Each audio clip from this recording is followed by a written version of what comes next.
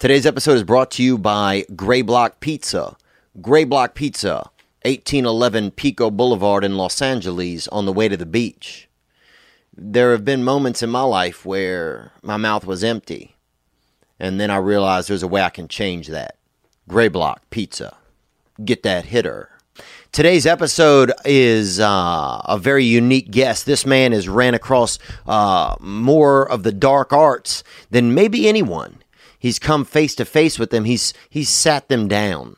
You know him from To Catch a Predator. You know him from his years of investigative journalism. He is something unique. Let's get to know him right now. Ladies and gentlemen, it is Mr. Chris Hansen.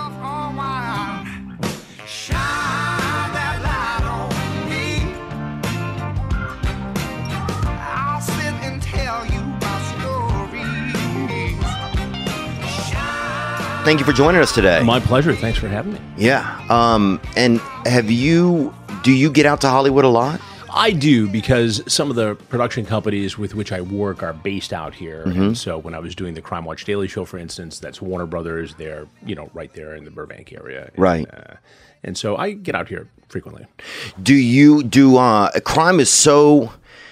People are obsessed with crime. They really are. I mean, you look at the show, for instance, Killer Instinct that is on Investigation Discovery, the ID network, and that network literally has either the first or second number of female viewers from that coveted demographic, not just of cable, but in all of broadcast. Right. And people watch. Because females those are the ones most likely to be like shopping and spending money with advertising, right? Well, I think taking care of homes. I think that's like part of it. We also get a very healthy, male viewership on the various crime shows that I do. I think what draws people in is this attitude that I try to bring to every show, where I take the viewer along on a journey of discovery, where they get to see things they wouldn't normally see, hear things they wouldn't normally hear. Yeah. I get to go places that most people don't get to go. I get to talk to people most people don't get to talk to. And so that's fascinating for the average viewer, I think. Yeah, it's kind of almost... I wonder if you seem to me like because I would consider myself I guess basically like this, I would consider myself probably a female viewer. I mean, I've watched so much of those types of programming. I mean, not really, but I mean, it's almost like, yeah, I guess I'm almost in that demographic. But you're almost like you're like, I can't tell sometimes if I'm like, you seem like an Edgar Allan Poe of sorts, or like a concierge to like the dark arts or something a little bit. I mean, I know you're reporting and you're kind of the Sherpa, but well, that's valid. You look at some of the different investigations we've done over the years, and I do occupy a unique space in television and journalism, and it's been crime, and I've been at it literally for some 36 years. Yeah. I started very young in the business. I was 6. No, but so it's true. I was at a news conference in L.A. one time for kicking off a show, and one of the print writers who covers broadcast for Gannett, who has covered me for many, many years, said, "Did you ever go to therapy or get counseling for all the dark stuff you do and see?" I said, "No, it's all kept down there nice and safe. It's where I like it. I'm good." I don't need that. Do you ever think that those types of things like that subconsciously, though, that interacting with, such a dark, a Voldemort-y cauldron of the universe, kind of, that can impact you, like on a level that you're not able to? Yeah, I think so. I mean, you look at people sometimes, like, what's that guy up to over there? What's he doing over there? Or you think through scenarios where something bad happens and you have to react, not just as a journalist and covering it, but you're in the middle of it. Right. And it's been interesting because my 2 sons are in the business now. So one is a assistant cameraman and a production assistant on my shows and many, many others, and the other's a reporter in Traverse City, Michigan. He just got a job in Oklahoma City. Oh, nice. So, they've grown up in this. Yeah. And you see it affect them a little bit. We finished a season of Killer Instinct, and my oldest son looks up at me and goes, "Man, I am just murdered out. I got to go do some food shows for a little while.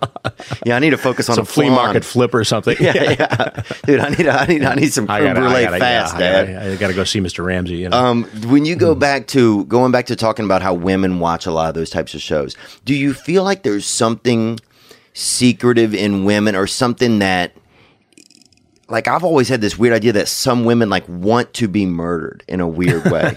And I know that's kind of a drastic statement, but like there's something about it. What is that? Well, you know, that's a great question. And I think it's a lot of things. I think that, you know, women empathize with victims. I mean, men do too. I mean, you get a lot of, you know, grizzled male cops who watch these shows all the time, and Wall Street guys and business people and you know, all shady comedians, you know. And but I do think that for whatever reason, again, our key demographic on a lot of these shows skews female. Do you think killers seem like tall, dark, and handsome in a way to women? Like, is there like on a different level? Do you feel like there's some romantic thing? Because for some reason in my head, I'm like, women secretly all want to have someone break into their home or something. I don't buy that. I think it's more of, all right, I'm going to learn how this stuff happens so I don't become a victim myself. And that's kind of the way I look at these shows, these investigations, is if we can hear the voice of a victim or a victim's family, if we can get into the mind of a criminal, whether it's a killer or a predator or a, you know, sex trafficker or human trafficker or somebody dealing heroin in Dayton, Ohio, you can better understand how it all works, and you can prevent other people from falling into that trap of becoming a victim themselves. And that's a big part of what I do. Yeah. Do you feel like, you know, after like To Catch a Predator and, you know, that did you feel like a hero, like at certain points during that show? Like, how did you feel like as that show went on and you guys were catching, I guess, I don't know if they're pedophiles or perverts at that point, or what the term is. Predator, I think. Okay, predators. There you go. Is the right term. I mean, pedophile has a very distinct definition in psychiatric circles. People use it all the time. It was in the New York Post today on the flight here. Yeah. So, you know, people use that, but predator is the best way to put it. And when we first did those investigations, the first one was in Long Island. And I remember driving out there thinking, geez, what if nobody shows up? What if I've just wasted thousands and thousands of dollars of the network's money? And within seconds of that thought, my producer was on the cell phone saying, where the heck are you? We've got 2 guys coming in 45 minutes. And Jeepers. All of a sudden, 17 guys show up in the course of 3 days, including a New York City firefighter and several others. And you can imagine that first investigation. I mean, we had security and we had precautions and we had the online decoys in the house. Right. And we had it all set up, but we didn't really know how this was going to go down. So I've got transcripts all over a dining room table in the next room. And I walk out to confront the third guy who comes in. And I'm just trying to keep my heart in my chest at this point. So you are actually nervous when you walk out there? I was, especially on the first one. Now, you always are on edge because you don't know what you don't know. Right. You don't know what is in his pocket. I mean, we take precautions. We know the background. We know if they've got a concealed weapons permit and many other things that we... So you have as much intel as you can, but you research. But, I walk out there and I confront this third guy in the first investigation. I said, it says right here you want to do this, that, and the other thing to a 13-year-old girl named Susan. No, that's not me. Excuse me. Go back, get the other. What about a 14-year-old named Beth? No, that's not me. Excuse me. Come back. A 12-year-old named Betty. Yeah, that's me. Okay, good. We can start. And it was that. Oh wow, there was that much. There was just obviously we refined it as we went along. In the most recent investigation, but literally you were like saying, sorry, I had the wrong transcript. Yeah, I got the wrong recipe. Right. I need to go back and find the other. And I got to get the one. So we refined it over time, and the most recent one we did, we now call it Hansen versus Predator, and we're getting ready to do another one very soon. And we have it down to a system, but there's always that unexpected possibility. And again, we have security. The police are doing a parallel investigation, so I feel very safe. The crew is very safe. But there are a lot of moving parts here. And we essentially set up a television production studio in another part of the house because, most of what we get in terms of video is with hidden cameras. Yeah. So, yeah, I'm seeing that, and I'm seeing the lights kind of hidden. Yeah. Like I've worked with Howie Mandel on some hidden camera shows, Sure. so like even when I'm able to watch some of you guys' work, it's like, you know, I'm even able to see some of the same parallels, you know, because a lot of the production kind of stuff is the same. Did you, when these guys, like, did you feel like as a viewer sometimes when I would watch that show, sometimes I would feel like remorse, I would feel like anger. You know, I'd feel sorry sometimes for the person that was getting captured. Not that, like, in one part of me, if you asked me any day of the week, like, what do you think about, you know, people that Somebody molest who was children or gonna, something? yeah, Yes, I would solicit a say, child for sex. you know, they'd be damned. Yeah, you know, like, but in that moment in watching it, sometimes I felt bad for them. What is that? Well, sometimes I'm the prosecutor, the detective. Sometimes I'm the psychologist just trying to get in their heads and have them talk to me. And sometimes I'm the dad, you know, when it's a younger guy. Yeah. And I do sometimes feel empathy for some of these characters. And everybody wants, in our society, one size fits all. This is how we treat the problem. Yeah. And the reality is that, you know, not all these guys are the same character. They're the hardcore, you know, guys who would go after kids no matter what. You know, Yeah, I saw posing some as of those a guys in little their league 50s coach and or 60s right, and they'd yeah. be at the playground with or without the internet. The middle section are guys who do this because they have the access to the internet, the 24-hour access, Yeah. the anonymity, and just the ability to be on there and continually chase their fantasy. And all of a sudden they cross this line between fantasy and reality, and they're knocking on our door, and they're there. And then you've got the younger guys who may be socially inept, and I'm not defending them one bit, but these are guys who, you know, made a mistake, and they can probably get probation for a year, Right. and computer monitoring, and they'll get scared straight. Yeah, I saw there were some guys, like in their 19 and 20-year-old, you know. I mean, we usually don't even, the decoys don't even engage somebody unless they're 21, unless there's a extenuating circumstance. Right. So you guys, at a certain point, the decoys started to really seek out, like, oh, these guys are a lot more predatory than maybe some guy who's 18 years old might be just a little bit more on the perverted fringe or something. Well, we don't seek them out. Right. We have a very strict protocol. Okay. So the online decoys will go into various social platforms, and they'll create a profile that is unmistakably of an underage child. Right. Picture, age, everything there, and they don't contact anybody. They get contacted. I and see. then the alleged predator has to make the sexual suggestion first. Otherwise, we don't engage. I mean, we don't go on and say, okay, here's a 44-year-old man. Let's see what he's going to do if he's approached by a mature-looking 13-year-old girl. Yeah. That doesn't happen. Then it's a gray area. What we do is, you know, pretty much black and white. Yeah. Was there ever a predator that came in that brought tears to your eyes, that really like hit you, like there was? Not because I was sorry for them, but I remember one, you know, people always ask, what's the most memorable moment? I said, well, it's a 100-away tie for first, because they're all memorable. But Right. there was a fellow in Fort Myers, Florida, who showed up to meet a 13 or 14-year-old boy, clearly had solicited this boy for sex. Mm-hmm.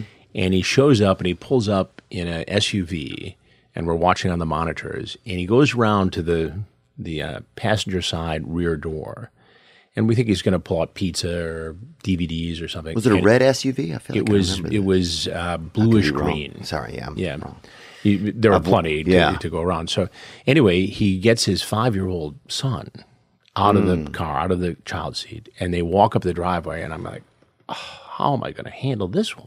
But where does that hit you? Does that hit you at that moment? hit me- It hits you just as a reporter, like how I'm gonna like a logistically. No, it took the breath out of the room. Now these guys, Yeah, that's sad. who I work with, I mean, I've had them around the world. We've been in Africa and India and Cambodia on all kinds of heavy duty investigations over the years, and these guys were silent, some in tears. And so he walks in. Yeah, it with even his hits me boy. even when hearing you say But that. I mean, just It's he's got really a 5-year-old kid with him, and I don't think he was going to involve the kid in the sex act. He was going to put a Barney DVD on in the next room, or some child show. And he walks in. I said, "Look, I'm Chris Hansen. You know why you're here. I know why you're here. I'm not going to subject your child to what I normally do. And he left, and a female officer scooped him up and the child up, and he was arrested. And all the while, his wife's at work on a Sunday in a retail store, and he's run around town doing this. Yeah, and a lot of that type of behavior, it seems like, I'm like in recovery and stuff like that, so I'm in a lot of world where you see a lot of people who struggle with stuff and they try to get through their demons. I've actually met friends. I have a friend now that's a flasher, which is crazy, right? It's crazy, but it's also, he's a regular guy and he has this compulsivity that he's like, sometimes I'll go walking my dog and halfway down the block, I realize I don't have my dog, Right. Like, so you start to see some of the stuff that goes on in his head, right? Do you feel like a lot of these guys that are predators, did something happen to them? Like, are you able to see any of that, like, or learn about any of that, like, lineage? Is there any lineage in that? I think there's been some linkage there, among some of the 300 plus guys who have surfaced in our investigations. It's hard to tell because once they're off our radar, they're either in prison or in counseling or doing whatever. I think a lot of it is really just the opportunity and the ability of these guys to reach out to underage. Yeah. I mean, remember when we first started doing these investigations, we merely used chat rooms on Yahoo and AOL. Right, and that was just a little box. That was you just don't know. it. Yeah. Just it. That was it. I mean, I remember one time when Yahoo lost all power because of a fire on the West Coast. And we were down. We were done. We couldn't put our decoys out there, and we couldn't communicate with the alleged predator. And we actually had to stop the investigation for a few days till it came back up. So that just shows you how the internet is integral in that. And look at today with Badu and Kik and all these other social platforms. Twitch, all these things where all of it. The children interacting on video games with people that they don't know. One of my producers was having a conversation with his teenage son. I want to say he was like 14, 15 at the time. And he said, "What's that on your cell phone?" He goes, "Oh, well, this app where you can randomly talk to people who are just on the app." And he said, "Well, show me how it works." And he dials somebody up, and it's a 42-year-old woman who says, or someone who identifies themselves as a 42-year-old woman says, "I'm just jumping in the shower. I'll call you when I get a towel around me." He's like, no, we're getting rid of that app right now. But just without even trying. It's such a gateway. It was a random, connection. Do you feel then like that there's some, like sometimes the internet, I mean, even for myself, like I've struggled in my life with like relationships, commitment. I think a lot of it is probably from, or some of the things have been from growing up, issues I had. Some of them, though, I've struggled with watching pornography growing up and like using that as like an outlet to feel something good about myself sometimes in a whatever wrong way that is, right? But I can see how that web can get tricky and you can get down that staircase and it's like having the devil. Addictive. Yeah. It's addictive. It's like an opiate. Should there be laws or more restrictions against that? Well, it's hard to make laws because the whole notion of the internet is its ubiquitous nature and all the access is right there. I mean, I think there's a responsibility for parents to regulate children on the internet. I always say that, the golden rule should be that if you don't know the person in real life, you shouldn't be chatting with them or giving personal information to them on the internet, because the person who is a stranger on Tuesday can groom kids into being their best buddy by Friday. Yeah. It's very dangerous. You know what's interesting? I used to do this thing called crank texting, right, Chris, where I would basically I took my phone number one day and I changed the last 2 digits of it and I just sent out a random text to that number. And I said, hello, right? So my number ends in 67, so I changed it to like 74. Right. And I just said hello and sent a message out. And then somebody texted me back and like, hey, who's this? And I was like, oh, it's Alan. Made up a name. And that person's like, oh, Alan from so-and-so? And I said, yup. And next thing you know, they thought I was Alan. So then for a while, I started doing this thing where I was just crank texting like masses of numbers. I would send like a, hey, what's up, to like large groups of anonymous cell phone numbers that I didn't know. And one time I found myself texting it was some kid who's like after school or something. They thought they're in like a band or something at school, and they thought I was some friend of theirs who was in the band, right?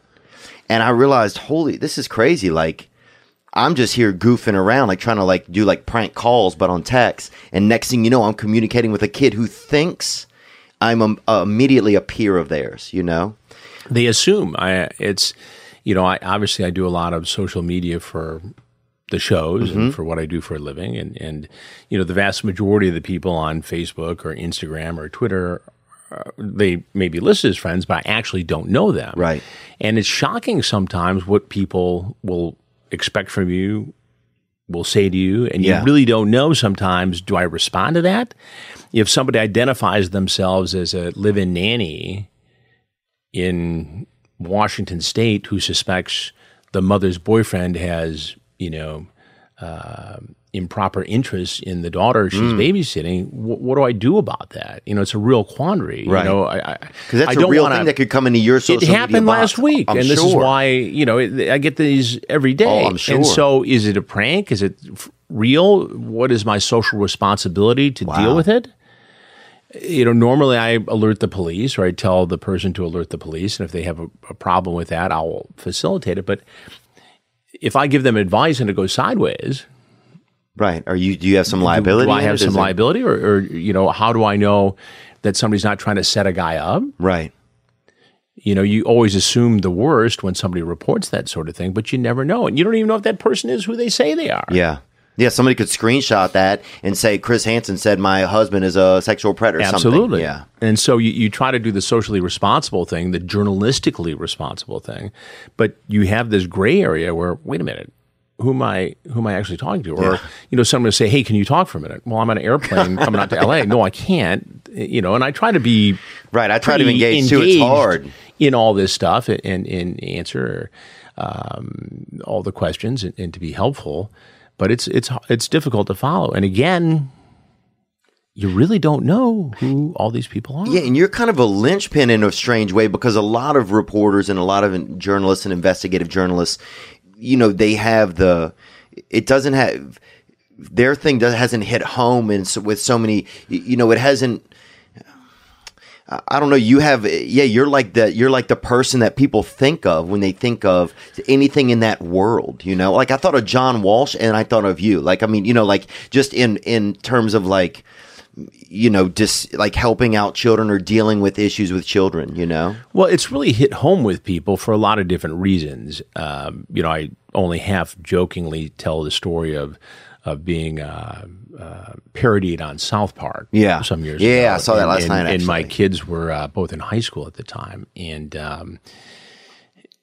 it was the only South Park that season they didn't see. For some reason, they went to bed early. And I didn't know it was going to be on. So I get a call from one of my agents on the East Coast saying, South Park is doing you right now. It's pretty funny. And then about 20 minutes later, it's taken a dark turn, because I was on the West Coast, so I didn't see it till 3 hours later. And it's fine. Look, they're right. brilliant guys, and they're about they're brilliant, and they also and use a lot of people to just get funny. Fine, and they look. Yeah, it was dark. Would I have written it that way? No, but I'm not a comedian. Like you or Matt Groening or those guys, right? No, Stone that's not South and Park. Parker. That's Simpsons. No, Stone and Parker do the right, yeah, and they're genius. They really are. Now you can take issue with whether it's appropriate or whether you like it or not, but in my son's eyes, at 16 and 18 years old at the time or whatever, that was I had made it in their book, because Chris Hansen was on that's South Park. cool now. Oh yeah, and all the kids at high school the next day were like, "Oh man, your old man was on South Park." So that was that was the benchmark. But it hits home with a lot of people, and look, it's very serious subject matter. Right, it's a very serious crime. At the end of the day, just like any other investigation, we're trying to educate, create a dialogue that didn't exist before and awareness that didn't exist before. Yeah. And we've done that. We will continue to do it. And the big lesson, I think, is that, enterprise journalism is still very important, using techniques like hidden cameras and computer-aided reporting and things like that. You really can make a difference, but you got to get inside the crime. Right. And it's sometimes difficult. It's sometimes expensive. It's sometimes dangerous. And you have to get the network to buy off on it. Was there a lot of pushback when you guys first pushed to Catch a Predator? Was there? There wasn't pushback, but there was an issue where some of the people didn't get how to promote it, and I had a very blunt meeting with higher ups in the chain of command, and I put it this way: I said, "There's a man knocking on your back door who wants to have sex with your 13-year-old daughter. Tonight we're going to show you how to keep that from happening." And suddenly it was on TV. Yeah. Was there parts where, because I mean that it was like being on the Endeavor, I mean that show, that it was like a space show. I don't know. That's not the one that blew up, is it? I hope not. The Challenger. Okay, good. Yeah. So it was like being on the Endeavor. I mean, that thing was a rocket, right? Right. Was there parts though where it started to become too much like, okay, Chris, we want you to talk to him more. We want to watch this guy fry out there kind of stuff. Well, I think the goal has always been to get inside these guys' minds, whether it's this or whether it's somebody who's, trafficking young women here in Los Angeles or in Atlanta. And look, anybody can jump out of the bushes and create, 10 seconds of dramatic video. Right. My goal is to get the guy to have a seat and to explain to me what brought him into the situation. And more often than not, they will sit and talk. Now, they may run their line of BS and say, I was here to check on the girl, I was worried about her safety, or I was just going to, be a mentor to this young boy. And I've heard all the excuses that you can possibly imagine. But, I want to know. Yeah. And oftentimes, these guys will open up and say, I just got going on the internet, and as I got older, the people I was talking to got younger, and I just had this fantasy, and it seemed like it was going to be okay. I mean, I've had guys in the latest investigation, the one that aired, last year. Is this True Crime Daily? Is this Crime Watch? This is a part of Crime Watch. So we did Hansen versus Predator. Yeah, I was watching some of that on Crime Watch Daily, and we had a guy show up, an insurance executive from Boston, drove all the way to Fairfield, Connecticut, brought pizza, offered me pizza, offered the crew pizza, but he had in his car a quote-unquote marriage contract that he thought would make it legal for him to have sex with a 13-year-old. I saw him, and he sat and ate pizza, and he had the contract, right. We had a guy show up who was an employee of one of the cable companies who was on the waiting list to become a police officer in Connecticut, who, when they searched his car, they found a loaded gun, duct tape, a camera, and a knife. Oh, that's hide and go seek in Afghanistan, I feel like. Right. But yeah, no, that's scary. What's he going to do with a 13-year-old girl once she goes for a ride with him? Right. To give, quote unquote, a driving lesson. Right. Yeah. Say one behavior, right, a sex act occurs, then he still has these wet, like, what is it? Then where does his mind go that he doesn't even know his mind is about to go to another place where and it escalates. And what if she, says, hey, wait, this is too much for me. I'm only 13. Yeah. And he kills her. Yeah. Anything could happen. Did you, it's interesting to me that, like, when it goes from online to real life, like, that's really a lot of what I feel like when I'm watching that's what I started to see, like, oh, this is wild, because this is something that, it's this fictional universe online. It's real, but it's not tangible. Right. It's so your brain can go to kind of dark places, but not really be doing dark things. What happens, I think, sometimes, and you hit it right on the head, is that men will say things online that they wouldn't say face-to-face, not to a woman, certainly not to a 13-year-old or 12-year-old girl. Yeah, I'll even text things when I'm dating somebody that I wouldn't probably maybe Well, you think about it later and say, well, that's not kosher. Right.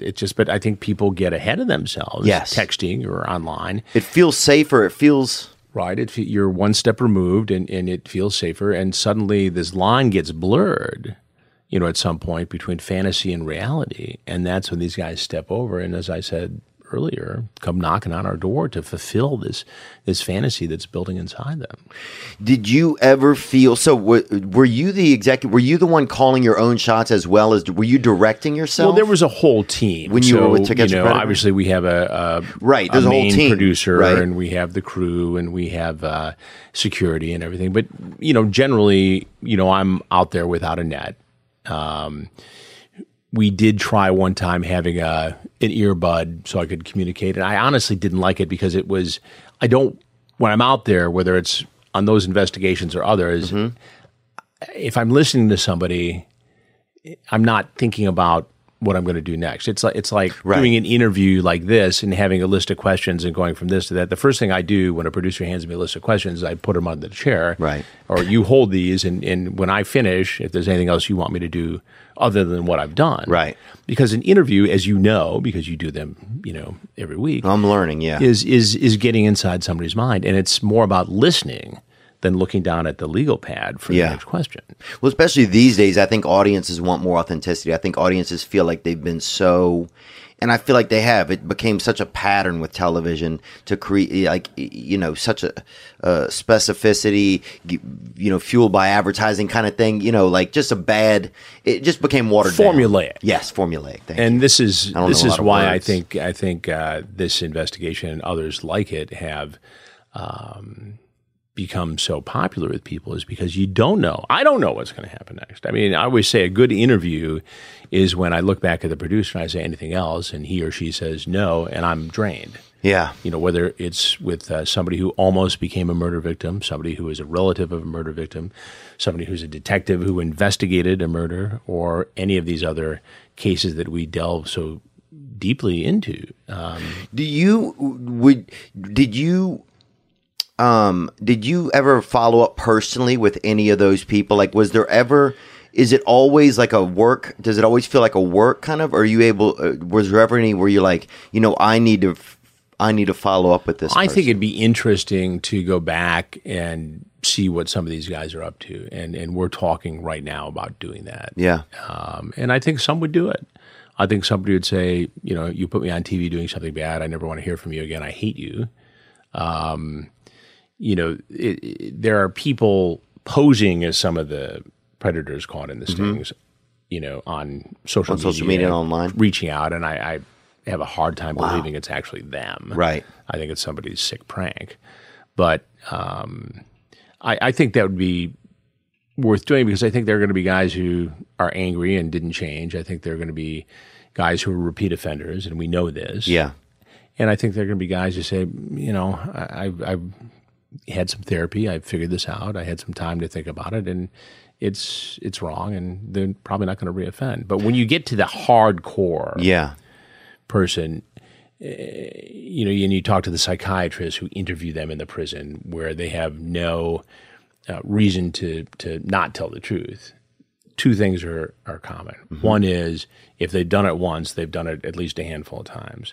And two is there's a very strong correlation between the viewing of child pornography and the commission of solicitation of a child. Wow.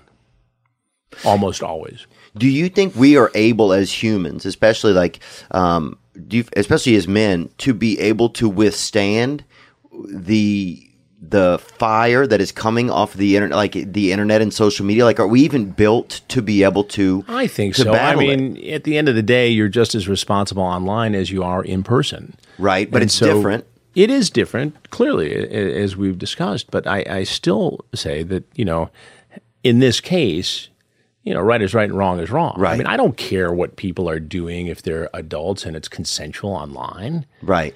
That's not my business. I'm not the moral arbiter of society, but you can clearly say that soliciting a child online undeniably is illegal Yeah. and wrong on every level. And you create a victim there at a very young age who's scarred for life. Do you, undeniably, do you feel though that I guess I just feel sometimes like it's hard to battle against, not against the child pornography type of stuff, but even if you just start with pornography, right? Like it's hard to it's such an opiate in a way, it's addictive. There's no question. It just feels like it's unfair sometimes. Like when I think about the young men now, like I didn't have as much access. Like when I was young, we had a guy that would draw a picture of a woman for us for the weekend. If we wanted, if I wanted to see some genitalia or something, they had this guy Nick would draw pictures and you'd buy it from him for a couple $. I'm of the age where we buried Playboy magazines in the woods. I dug them up, and it was not even that racy by today's standards. Yeah. It just makes you wonder, like, if kids see that or young people see that, then do other darker things seem less, what those aren't real to them, like just the effects of that and us not knowing those. I think there are studies that will prove that's true, that, the repeated viewing of pornography and child pornography especially is addictive, and it creates addictive, illegal, antisocial behavior. And the antisocialness has a lot to do with it too. Right, and that feeds trapped into the internet. Right. So, I mean, who needs Playboy magazine anymore when you can go to Google and find out whatever you want? I have blockers on my phone and computer. Not for any child. I've never had, but just from pornography. Like, I don't want that influence anymore. Well, you get a friend request on social media. Yeah, and it can have breasts in the picture. It's just like delete, and you don't know what's up or whether it's real or somebody's creating something or somebody wants to create a linkage that doesn't exist. I mean, but you see it. Yeah. How many women reach out to Chris Hansen because, like, there must be like a wild web of ladies out there that are intrigued by, kind of this Clint Eastwood of pedophiles, kind of, It's pretty tame, really, to be honest. I mean, there are some texts like that or messages on social media like that, but generally, like, 95% of them either, whack jobs, right, who are saying something absolutely outrageous, like, you should burn in hell for what you do to these innocent men. It's like, come on, it's not even worth responding to. It's block, and, move on. And most of it's like, we've got a situation in our neighborhood. What do I do? Or thank you for what you do. Or you should look into this. Or, city council member in whatever city is up to no good. It's mostly story related. Right. Or it's my mom, putting out pictures of, my nieces, or, it's mostly on brand kind of stuff. Really. Yeah. There's nothing really. Yeah. But do you feel like, though, that there's I feel like especially with so many women watching that type of programming, that they would see you as like you're kind of like a Hugh, like, not that you're a Hugh Hefner, but they would envision you like that. Well, I mean, I think some people have fun with, graphics of, my head on a James Bond body or with there was one the other day and I sent it to my significant other with, I was in like all built up muscles and chains and rings and stuff like that. I said, definitely. I said that Peloton bike's been working for me. I feel pretty fit these days. Did you, a lot of people when they think about, you guys' show, there's a lot of To Catch a Predator and some of that work, and Crime Watch Daily, right? Is that right? Okay. That people talk about entrapment a lot. That word gets thrown around a lot. Did you feel like that sometimes? No, and here's why. First of all, you have to be in law enforcement. Right. To commit entrapment. And second of all, we don't create a situation where we go out and say, hey, here's the enticement. Here's the shiny red apple. Come get it. These people all come to us. Right. We are passive. We just exist online. And the potential predator has to make that first approach. And even in something like human trafficking, where we worked with the LA County Sheriff's Department or the Sheriff's Department, police departments down in Georgia, there's a very strict protocol, because after we make TV out of it, those cases have to be prosecuted. Right. And so it's a very strict protocol, and people bring it up. People say I was entrapped, or the other common misunderstanding is that if somebody asks if you're the police or Chris Hansen, that you can't do anything about it. Well, that's not true. It's just not. Right. And the police sort of don't want to say that because, it's fine. It just makes our cases easier. Are you the police? Yeah, we're the police. Okay, cool. or are you the police? No. They're not committing a crime or committing entrapment by saying, no, they're not the police. Yeah. It's just...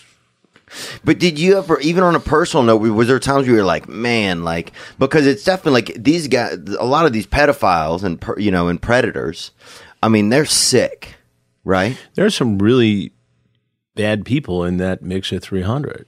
So to take cocaine around somebody that, like, they're addicted to cocaine, they don't have any ability to control themselves, doesn't it? Because I struggle with wondering if it, like, even whether it's enticement or entrapment, like what, if it is sometimes, because I would feel bad sometimes watching. But I if would it's feel not bad. us, Right. then it's a real child. I mean, what would happen Right. in all these cases, 300 plus cases over, gosh, going on 14 years now? Yeah. And when you think of it, I mean, Predator is maybe 10, 15% of what I've done over my career, maybe Right. 20. Right. You know, but it's just one of those franchises that's Yes. gotten all the attention. What would happen if the guy walks in and there is a real 13-year-old? I'll give you an example. We were doing an investigation down in Riverside, and it was just crazy. We had 51 guys in 3 days. And one of the guys that walked in clearly was not 100% intellectually. And he came in, the first thing he wanted to do Like was mentally challenged, you mean? mentally challenged, and I could see that there was a scar, like a carve out on the side of his head, where maybe he had suffered an injury or something. Oh. And They meant like a gang or something. no, but it was Yeah. an injury. Okay, yeah, like And he, you know, was shown in the show, but it wasn't a big part of that particular show. I didn't really go hard with the interview. He left and was arrested and processed. And I thought, you know, there's a guy who's got some problems, and I'm not going to make him, you know, too much worse. He was wrong. He broke the law. He'll face that with the Riverside County Sheriff's Department, the prosecutor's office. A month later, we're in Long Beach, and lo and behold, the same guy surfaces in that investigation, and in fact says, I can't make it on a Friday because I've got a court date from the other Riverside County case. Shows up on a Saturday, and in the course of him traveling to Long Beach, we find out that he did a year in jail for a violent assault. Well, suddenly he's going to make the movie. You know, this is a danger. yeah. And while I feel sorry for whatever injury he suffered and how that may impact his behavior, it doesn't take anything away from the danger he posed. Right. And so he becomes, you know, a significant part of that particular investigation. And so you feel like over time you've seen enough proof and evidence for you where you don't feel that you feel your responsibility tried and true. If we weren't there, a real child would be. You believe that? I think in many of these cases, I believe that, yeah. Wow. Is it Because, I mean, these profiles exist. yeah, of course, right. We're Those not guys the only are one already out there. You're not Right. making them make profiles. Right. You're not, You guys are just putting something into that universe that is something they would be intrigued by. You're not making them drive to a place. And kids don't see the danger. I'll give Right. you another example. We did some investigating, and I did this in a book called To Catch a Predator some years back. And we found a case in Arkansas where a young woman, great student, was in high school, the daughter of a police officer, was on a Christian youth chat room, talking to somebody who identified themselves as a teenager in San Diego, I think named David, and was harmless until it wasn't. Right. When David, who ends up being, you know, well Goliath, into his 40s, Dirtball. shows up in a van, kidnaps her from the home, assaults her, chains her to the back of his van, Wow. and kills her. And so this whole panic, starts looking for this poor missing young woman. And tragically, it ended up the way it did. But it was a real wake-up call to me, and that's why I wanted to, you know, make it its own chapter in the book, because it's an example of a kid who was doing everything right and got tricked. Right. And that's exactly what happened. He was able to reverse engineer the information. The dad was working the night shift, and there's this haunting log of chat where she's talking to her boyfriend. And her friends were talking to this guy too. It was Right. it wasn't like, I want to date you, or what are you doing, or when are you coming to San Diego? Yeah, it's David in San Diego. He, little bit at a time, was able to get the information, figure out where she lived. And he had a storage locker all set up for the crime, a hotel room, and it was just, it was horrifying. So the risk of possibly, you know, of some exploitation, you feel like that no matter what, that the reward and that far outweighs it? Yeah, I think so. And it's also about, you know, being ethical about your storytelling. Right. I mean, from the methodology to how you portray someone. And you know, when we do these investigations, whether it's Predator or anything else, I mean, we are absolutely transparent about the way we do things. And if you say, look, we do it this way, this is why we do it, this is why the police run a parallel investigation and are there. I mean, you got to remember, the first 3 investigations we did, the first 2, the police were not involved until after the fact. And it was, number one, socially irresponsible to let them go. Now, the police did make some cases after the fact, right, to their credit. And it was also, from a television production standpoint, it wasn't really rewarding to the viewer. And that's not what drives the decision. Why? Because the police weren't involved? Because the guy walked away. Because the guy walks away. You know, we have video of him walking down the street or getting in his pickup truck and going away. Yeah. And yet he's out ready to offend the next day.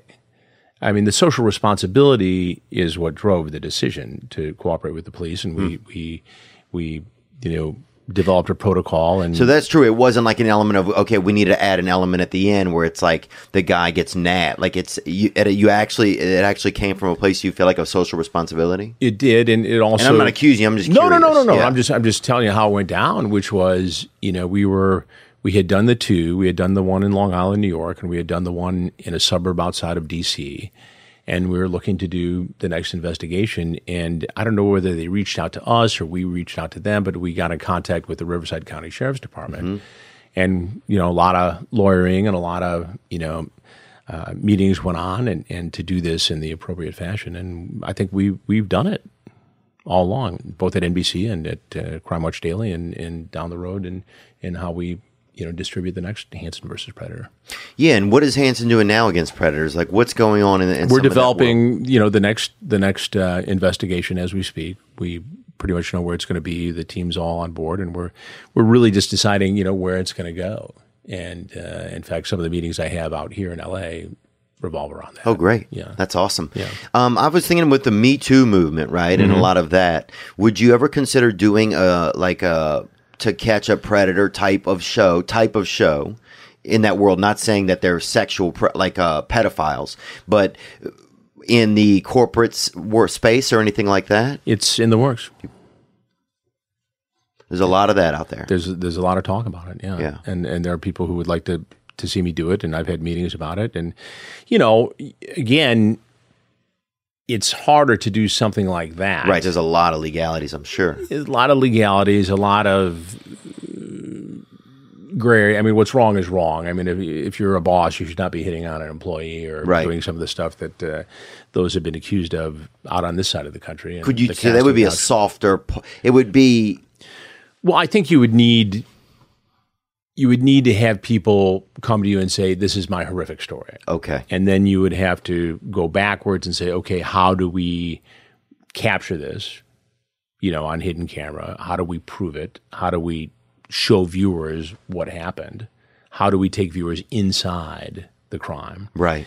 And then figure out a way to do a confrontation. We just can't go, you know, beating down doors in private offices around the country. But, you know, there are ways to do it. And you know, if the right cases come along where, you know, we know this is what's happening, we know it's wrong, we know it's illegal and actionable, that, you know, we'd take a look at doing it.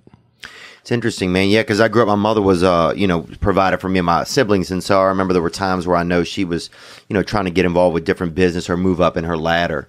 And there were just times I even felt as a child that whatever, you know, maybe like she'd been taking advantage of her. Like even as a kid, I remember getting a specific feeling like that. Vibe, like a man had mistreated her. And well, that's I think any woman of a certain age has a story about, you know, looking back on a situation saying, ooh, that was a little creepy, right, or that was inappropriate. And, you know, what was accepted in even newsrooms across the country in the 70s, 60s, 70s, 80s is just, you know, it's people look at it today and say, well, how did that even happen? Yeah, now you couldn't say like, get your bosom up, Rhonda. We got to sell this weather. I remember, you know, as a young reporter and anchor, having a general manager walk in and berate my female co-anchor who also did the weather because a certain part of her anatomy was covering Montana. Yeah. And just in front of the newsroom. Yeah. And having her apologize. Yeah. Today she'd get a check for $1 million. Probably, yeah. I mean, it was cruder than that. And I'll spare your audience the exact language. But, you know, I look back on that stuff, and this is like 1981, 82. Yeah. And he'd been fired for sure. And here you have this woman who's just trying to do her job, Right. who's a good reporter, and she's apologizing because of it. Part of her anatomy was covering the lousy weather map that we had in that market in 1982. I mean, it's insane to think that happened. Yeah. I mean, in front of the whole newsroom. That map might have had 3 Indianas on it. Who knows how cheap We don't know that what it map was. Yeah, it was pretty cheap. As I recall. No, it is interesting, but it's also, we're in a time now where we're kind of prosecuting historically sometimes in a weird space in the world. So, yeah, it's interesting. It's like things that I would say even 15 years ago or 20 years ago to someone, almost anyone, man or woman, some things. It's like, man, when I watch even old stand-up, I'm like, man, I couldn't even say that right now. Yeah, it's it's changed for the better. I hope it doesn't continue. I don't think it will. I don't think so either. I think it's swinging back a little bit. I'm feeling it in the comedy world. Right. I'm feeling things start to like, enough is enough. Like, I do think some things have needed to be noticed. We do need to notice, like, what a lot of women have been through. Like, even as you said, like, we were talking in the beginning about like victims. Like, women are always kind of the victim, like, or have been the victim a lot of times. Absolutely. And especially in the workplace. I mean, again, whether it's your mother or, your significant other or your girlfriend, or, I mean, everybody of a certain age has a story that looking back, they might have just laughed off or said, you're hysterical, and, made sure they didn't get put one-on-one with that person again. Right. But, it's unfair. Yeah. Fundamentally. Fundamentally it's unfair. And I think we're getting to that place in society now where it's like, it's like we're getting to a place where we're starting to be able to look back at what we've done. It's almost like a comfortable level and a comfortability. I think we're getting there. Where we can look back and like see, okay, here are some ways where things could have maybe been different. Oh, hi there. Have a seat. What are you doing here? What's in the bag? That's just me doing my Chris Hansen impersonation. But what is in the bag? Is it a Quip toothbrush? Because I'm here right now to tell you about Quip. Quip is a better electric toothbrush created by dentists and designers. It's one of the first electric toothbrushes accepted by the American Dental Association. It was designed to make brushing your teeth more simple, affordable, and even enjoyable. People often brush too hard, and some electric toothbrushes are too abrasive. Well, Quip has a built-in 2-minute timer that pulses every 30 seconds to remind you when to switch sides, helping guide a full and even clean. And I love Quip personally because it adheres right to the wall next to my sink. It adheres under my sink. It adheres anywhere I want it to. It's stylish. It's sleek. Not like those old school electric toothbrushes that were bulky and ran on gasoline. This one it's the Tesla of toothbrushes. Quip starts at just $25. And if you go to getquip.com/weekend right now, you get your first refill pack for free with a Quip electric toothbrush. That's your first refill pack for free at getquip.com/weekend. Support this past weekend. Go to getquip.com/weekend. getquip.com/weekend. Hey guys, Theo Vaughn here, and I just want to let you know about Omax 3. Omax 3 Ultra Pure. It's the purest omega-3 supplement on the market. Do you know that over 75% of Americans don't get enough omega-3s? I do. I knew that. I see people all the time, and I'm like, dang, they ain't got enough. Omega-3s alleviate joint pain, inflammation, and muscle soreness and make you feel your best, especially post-workout. They also improve mood, focus and memory, boost brain and cardiovascular health, and more. Many of the top sellers of omega-3s do not have adequate quality or quantity for therapeutic results. Well, Omax 3's Ultra Pure is almost 90% pure omega-3 fatty acids. It's the purest concentration on the market. Leading store brands only contain about 30%. Go to tryomax.com/weekend today to get a box of Omax 3 Ultra Pure for free with your first purchase. That's tryomax.com/weekend to get your free box of Omax 3 with your first purchase. Try Omax.com/weekend. Terms and conditions apply. And now back to the episode. Do you feel like, did you have a good relationship with Hollywood? Have you always had a good relationship with Hollywood? Yeah, but it's pretty limited. My relationship with Hollywood is a cameo appearance on 30 Rock or Blackish, right. On Will Ferrell's Funny or Die. I enjoy that. It's fun stuff to do. It gets you out there. But I mean, even with your own show, like when you're when you went, like, did things get weird at the end of Predator? Was there any issues with Hollywood? Like, were they? Well, you'd see it show up as the impetus for Law and Order or CSI Miami, or you saw a different version of yourself being played in an entertainment world, which is always interesting. And it almost jumped the shark a little bit. Still today, I mean, I remember getting a phone call. One of the guys who does my security also did security for Saturday Night Live, and Ronnie Knight, who's a former NYPD and had his own security company for years. And I still bring him out of retirement for that's Hanson cool. versus Predator. When do we do it? Yeah, track him. I just ask him. Shout out Ronnie. Can you still shoot straight? That's all I want to know. Yeah. So he calls me one day. He said, "Hey, Bill Hader's doing you tonight on SNL." Wow. So I got to the rehearsal and I was watching, and they did a whole thing, the Chris Hansen show, where they had different actors on SNL portray Hollywood celebs, and so they'd walk out and Hader, who was imitating me, would pop up from behind the desk, and they had a band and the whole thing, and he'd say, "What are you doing here?"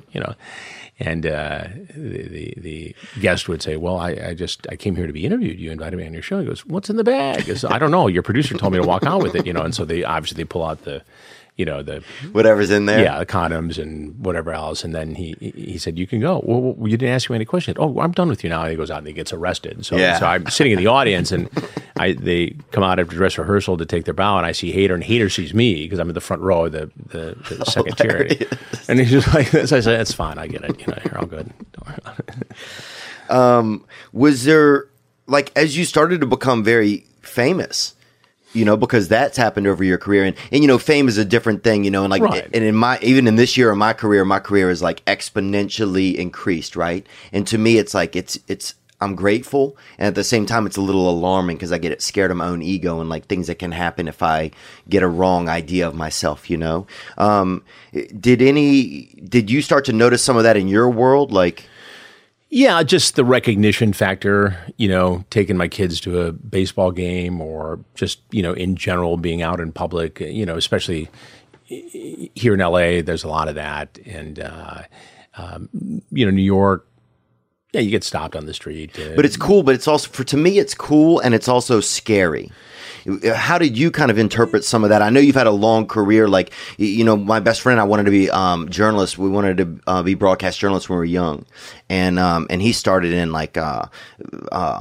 Mississippi, and he went to a market in some small markets, and then he made his way up to anchor at WWL in New Orleans. It was just neat because he did that process, and I kind of did broadcast from a stage as a stand-up. Right, exactly. But once you start to get popular and stuff, people start to. Did you start to notice that and feel that? How did that kind of? Definitely, there was always some recognition, right? Especially the morning after a piece would air, people would stop and talk to you or ask about it or do whatever, and very much in law enforcement circles, because so much of what I do is crime. Cop will stop you walking through the airport, and they would just want to chat or take a picture or something like that. But I was with my sons. I'm from Detroit originally, and I'm back there a lot. Sorry about your Lions, man. I know. Well, I was at we were at the Thanksgiving Day game. Yeah, and beautiful, wonderful seats. Of course, you watch the Lions, do very well against the Bears in the first half, and then go to hell in a handbag after that. Yeah, I'm a big Barry Sanders fan. That's a whole. I am too. Yeah. I'm a big Lions fan. He's from Wichita. A lot of people didn't know that about Barry Sanders. He's from Wichita. I wouldn't have been able to answer that question. It's kind of interesting. Yeah. But anyway, I'm a Saints fan, so we're doing good this year. But I've always B.J. Armstrong, I see him at the gym. He used to play for the Chicago Bulls, and he's like a big Lions fan. You know where B.J. Armstrong went to high school? Brother Rice High School. Is that where you went? I'm pretty sure it was Brother Rice High School. I went to Brother Rice in Birmingham, Michigan, yeah, but I should double check that. He's a super sweet. I have it in my mind that he went to Brother. He went to Brother Rice. Yeah, Brother Rice in Birmingham, right? Mm-hmm. Yeah, I thought so. He was in Michigan. Yeah, that's where I went to. Yeah, that's where I went to high school. Now he was probably 5 years younger than me. Yeah, but he was a standout and well known. Yeah, but anyway, he's a big Lions fan, and sometimes I'll get to like. Well, I wear all the Lions gear. I mean, we're cool. Paul and I were sitting right there, and just. Come on, let's do it. Yeah.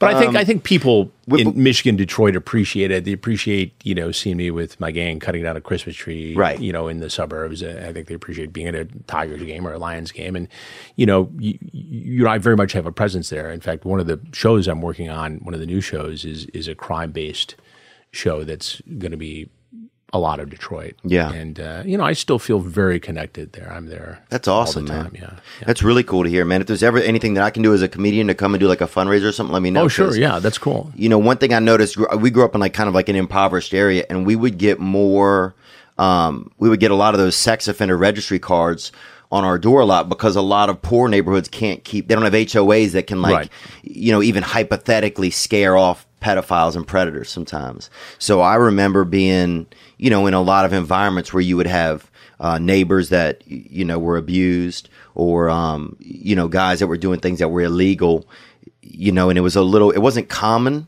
but it was more part of the world in more of like an impoverished area because there aren't any HOAs. Parents are working. There's only a single parent family. A lot of latchkey kids. Yeah. And it gets, I just remember it being kind of scary. So, man, if there's ever anything that I can do I appreciate to help that. be a part of that, man, I would gladly come and help out. I try to do stuff like that for not only groups that, raise money for awareness of issues with kids, but also, the opiate addiction crisis. And I try to do stuff. It's big up in your area too. Yeah. It's big in a lot of America. It's big. It's I was looking at, there were 70,000 overdose deaths in America in 2017. And 28,400 of them were fentanyl involved.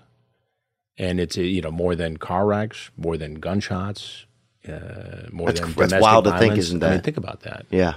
It has gotten so bad that for the first time, the life expectancy of an American has dropped by 1/10 of a year. Do you think it's like, as humans, do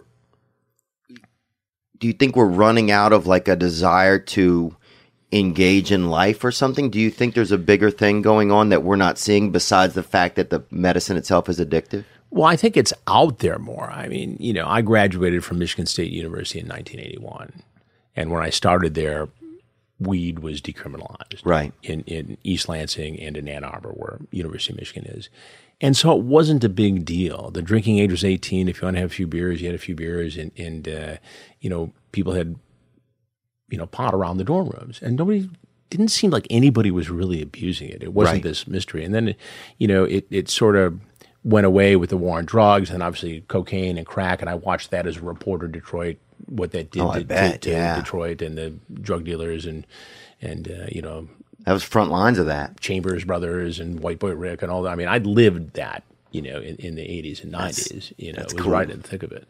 And I think with the advent of the opiates, I think so many young people follow that same road where, somebody shows up freshman or sophomore year with a bottle of this stuff. Yeah. And you're all good with it for a long time. And you take one once a week or on a Friday night or Saturday night, and suddenly it snaps back and it owns you. And you can't get it. You can't get the prescription. You can get it on Craigslist for $60 for 2 pills, but you're trying to stay on the budget that your parents set for you and what you can earn. Yeah. And suddenly you can't get it and you're desperate. And so heroin is way cheaper. These kids start snorting the heroin. Then they figure out if they inject it, they only have to do it once a day as opposed to 3 times a day, and then they're into that. It's almost necessity at a certain point that leads them down. That's why they call it chasing the dragon. You're always chasing that first high. Is that synonymous a little bit, you think, with the pornography and how it can lead people down? Well, I think addiction's addiction, whether it's alcohol or drugs or pornography or, any number of things. But I think that this opiate crisis and like a year ago we did this story in outside of Dayton, Ohio, right around Dayton in Montgomery County, Ohio, which per capita had the highest number of overdoses in the country.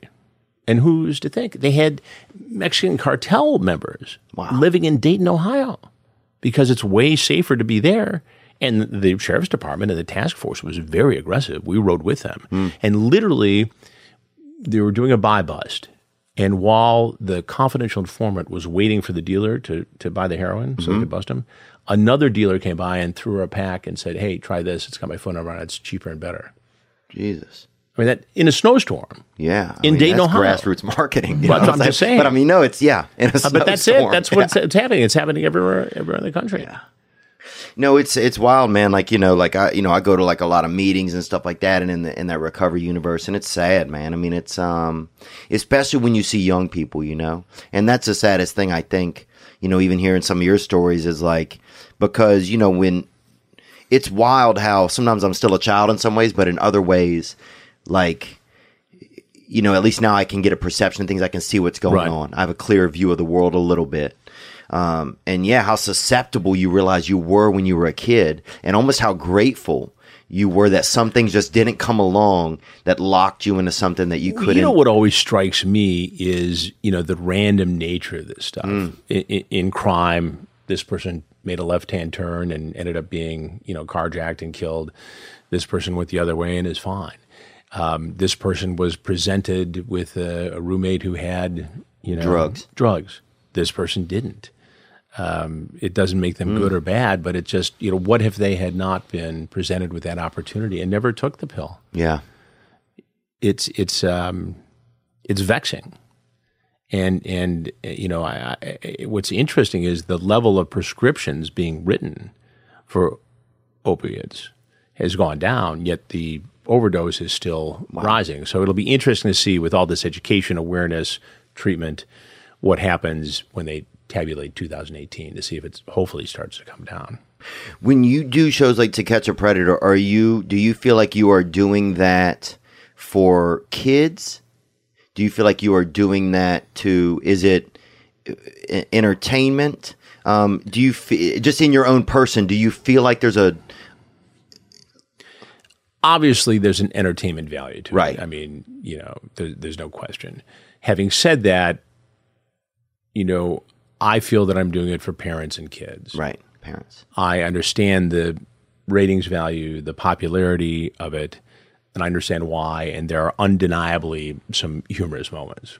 I mean, you think, some guy put together the top 5 most humorous moments. Yeah, I went through all those this week. And they're 10 million hits, 12 million hits, something baffling. Like that. I mean, it's people just watch it over and over again. Yeah, I know, it's crazy. And people know the characters. Yeah. You know what I do? I do feel like it's deterred a lot of people probably from going down that road of getting caught in the internet and staying indoors and getting into these dark circles. I hope so. And again, it comes back to raising awareness and creating a dialogue. But it still stuns me. I mean, the last investigation we did, I identified myself. I'm Chris Hansen. He said, no, you're not. I go, oh, yes, I am. Oh, no, you're not. I said, well, look, I get the first investigation I did was in 2004, but I don't look that much older, and I certainly sound the same. I may have been off my diet for a minute and gained 5 or 10 pounds, but I mean, it's Chris Hansen. Trust me. You ever thought of opening like a chair store, like Have a Seat? I thought about that. It was interesting. The second investigation we did, as I mentioned earlier, was outside of Washington, D.C., and it was at the home of a longtime acquaintance who was a retired FBI agent. And that was one of the investigations where a guy came in naked. And, imagine that scene. Is that the whipped cream guy too? Was it the same? That was the other naked guy. Okay. That was in Florida.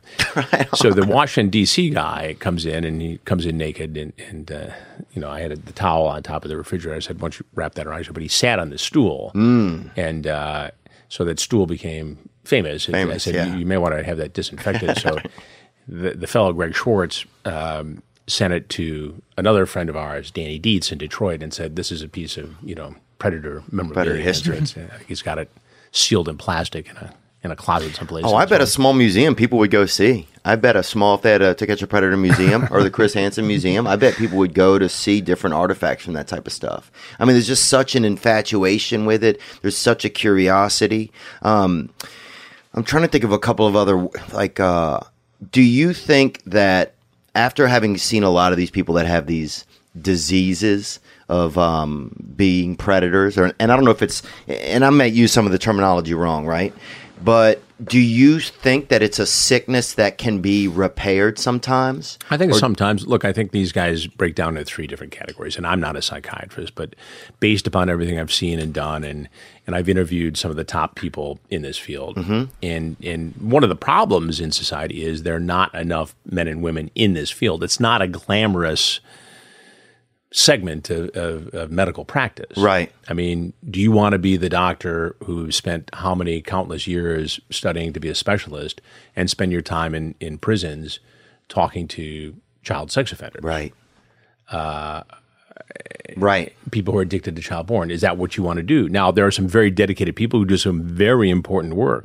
And many of them are connected to the U.S. Marshals who, sort of on a federal level are in charge of, monitoring the sex offenders around the country. We'd love to have one of those people on. That'd be really interesting, I think. It is. You might be able to set us up with one of I'll those. hook you up. Yeah, That'd be awesome. I know a really Thank good you. guy who's based out of the Washington, D.C. area. Cool.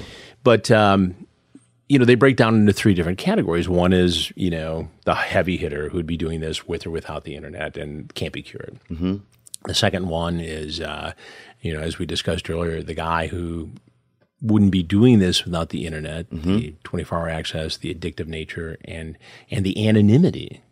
Right. And so these guys get out there, do it. Doesn't make it any less wrong, but they get hooked into the whole online culture. And then there's young guys, as we discussed, who are, mopey and antisocial, and they're just trying to make some sort of a connection. Right. And if they're 19 or 20 and they're talking to a girl who's 13 or 14, well, in 2 years, theoretically, it would be legal. Okay. And I think they think that way. And those are the guys who get wrapped on the knuckles and probably Get never better. do it again. But, we had a case in the last investigation where, a guy walked in and he was 19, but he was a towering presence. And he went in for the hug of this girl, and it was disturbing.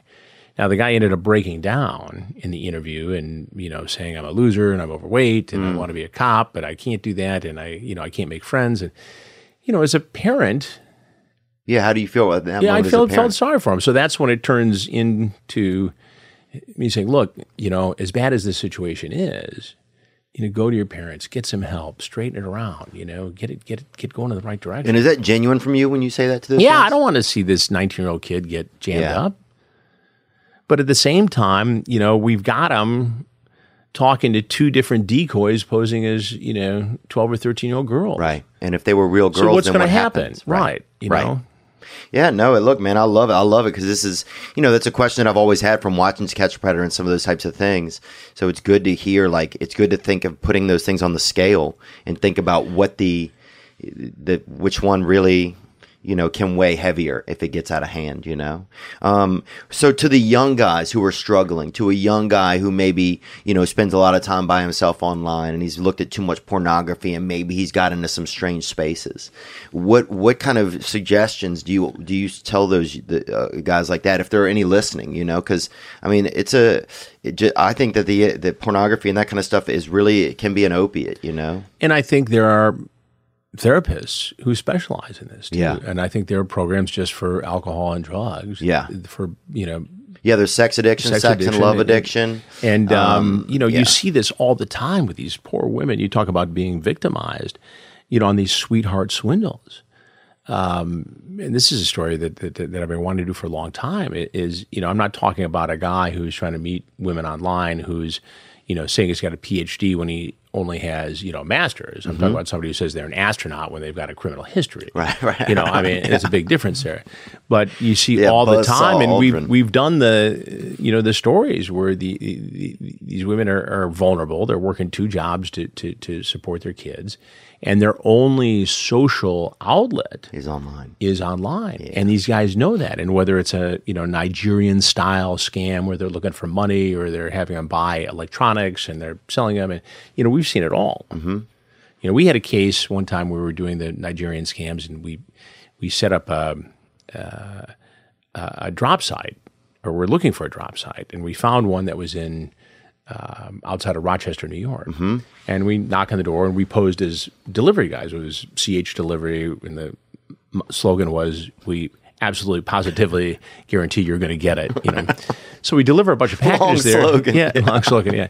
So we finally get the guy who's getting all the packages, and we want to get him into a controlled environment where we could do a hidden camera interview. And so I'm in a warehouse office, and all these boxes, and I'm hoping he doesn't touch the boxes because they're all empty. Mm-hmm. And I'm not really undercover. I mean, I've got a sweatshirt, a Tigers ball cap on, and I'm sitting there, and I said, "Well, how did you meet this woman for whom you are, taking delivery of all this stuff?" And he said, "Well, I met her online." But he said, "You got to be really careful on those chat sites." I said, "Why is that?" He goes, "Well, that Chris Hansen, he's out there. He's going to catch you." And I'm sitting there. I said, "Yeah, he's a pretty sharp guy, isn't he?" And I want to say handsome too, but I thought that might have been pushed a little bit. But yeah, this is all on camera. Yeah. Good posture as well, actually, the guy. And so we have him back. And another this is time. not planned. This is just. It plays out. He goes, that. And again, I've done stuff undercover where the makeup people will put a beard on and they'll make me dirty and messy and all that. But this is, basically with a fleece and a ball cap on. Yeah. And he just laid it all out there. And so we had him back again. I said, "Look, I got to tell you, I am." And jaw dropped. And I said, we're going to try. And he was an innocent victim. Yeah. I mean, he was getting played. Right. And he had this, this woman was, sent pictures and real, looker. And of course, it wasn't reality. It's fake. The scammers had gotten the picture from someplace. And, we traced it back to a Danish soft porn, swimsuit site or something that they just clipped it. Yeah, sometimes I used to do drugs, and I would be at night and I would look at like pornography and stuff on the internet. I did it like I would be by myself, and that was my kind of thing. Like I wasn't out partying. I would, do some cocaine and stuff by myself at home, right? And my audience knows about this. And so, and I would find myself, you start looking at escort sites and stuff like that. And then a lot of those pictures, they're not even real. Like there's just such a scam. There's so much of a scam online. It's such a fake world. Just go to Craigslist sometime. Yeah. And they got rid of the site that advertised, those the casual encounters, but it exists in other places within Craigslist. And, I'm not casting aspersions on Craigslist, but the reality is that, there are millions and millions and millions of people buying and selling things across the world at any given moment, and Craigslist has 40 or 50 people monitoring it. Now they cooperate with law enforcement; they do their due diligence, but it's almost ungovernable. Right. And so when we do a human trafficking investigation, oftentimes it is on a site like that, and it's. It can be pretty Craigslist intense. is we purchased drugs. We found alleged hitmen. We've seen all kinds of stuff. That hitman thing's interesting. Yeah. I tried sitting across from him in Bryant Park one afternoon. Really? Having him give you the price list to hurt or make somebody disappear. Really? Oh yeah. It reminds me of Napoleonic Code. I'm from Louisiana, and so there they have like if you lose an arm, there's no lawsuit. Like you get $40,000. You know what I'm saying? There's no. It's like pirate law. Yeah. Like you lose a thumb, that's $11,000. We're not going to court. Right. Come pick up your check. I'm trying to think of one other question that I had that was specifically Nick. Is there anything else that you think of? I was just wondering if there's any people that you're fans of that you found out were big fans of you in the show or massive fans. Yeah, have you ended up in any wild, like, has somebody said, Chris Hansen, I want you to be at this event, and then you're like, next thing you know, you and Mike Tyson are playing, squash together? I've met some people over the years, celebrities and such who I won't embarrass, but I was at the U.S. Open once and sitting in a nice, box suite type setting, and I'm a big tennis fan and try to play as much as possible. And an actor came up to me, and he had just gotten engaged. His fiance was there. He pulls me aside. He said, "Hey, I got to thank you." I said, "Why?" "Well, the girl I dated before her, she used to get so turned on when we'd watch your show." I said, "Well, got to help a brother out, Oh, nice, man.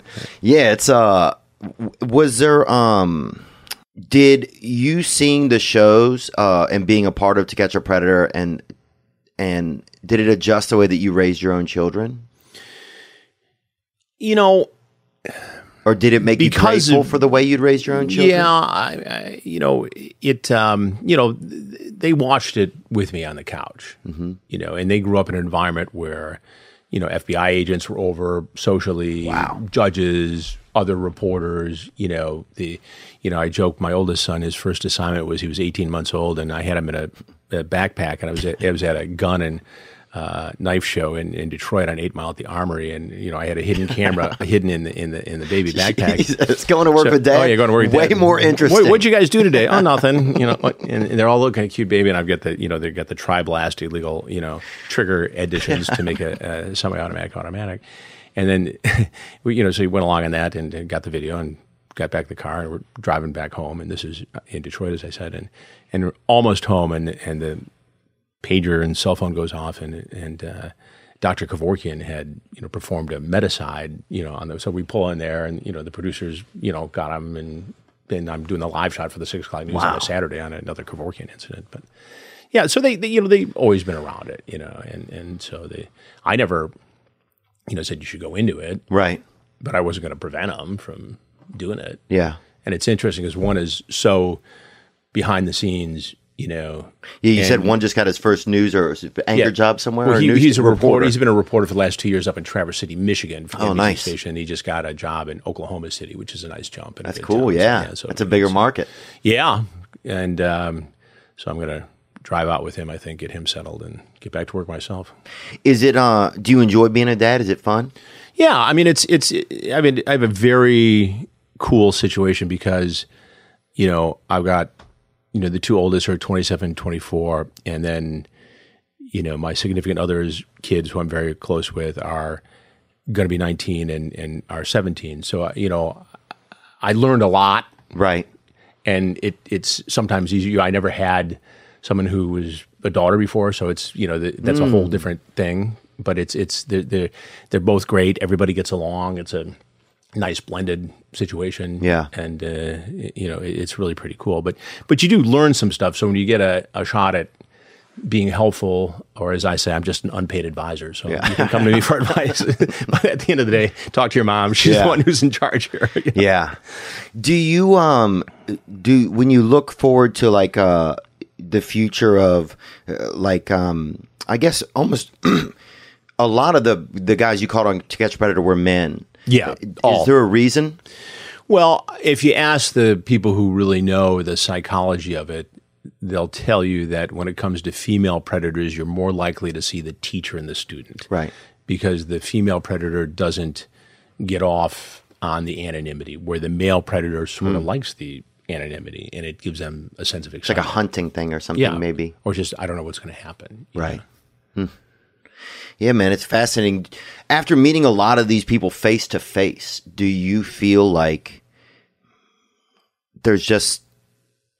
Did it make you feel worse about humanity or better about humanity, or did it have any effect on you like that? Well, it's, I was on Jon Stewart's show one time, and he said, what do these guys have in common? And I said, what they have in common is they typically don't stand out in a crowd. They don't have, the word predator emblazoned on their forehead in scarlet letters. It could be the guy, standing next to you at the grocery store or the dry cleaner. And to which Stewart said, I'd find another dry cleaner if I were you. If that's going on there. But they don't stand out of the crowd. Yeah. It's guys who, have darkness within them who are committing this crime. After doing stand-up for about 14 years or whatever, I've been doing it, I start to get a sense of the crowd when I'm there. Right. I can tell in the first couple of moments, where the laughter is coming from. If everybody's having a good time, if people aren't, I can get a vibe if somebody in the distance is starting to pay their check, or if them and their wife even aren't getting along. Mm-hmm. At a certain point, you really get some kind of keen senses. Do you start to have those senses when you're just out in the regular world about sexual predators and people that might be deviant?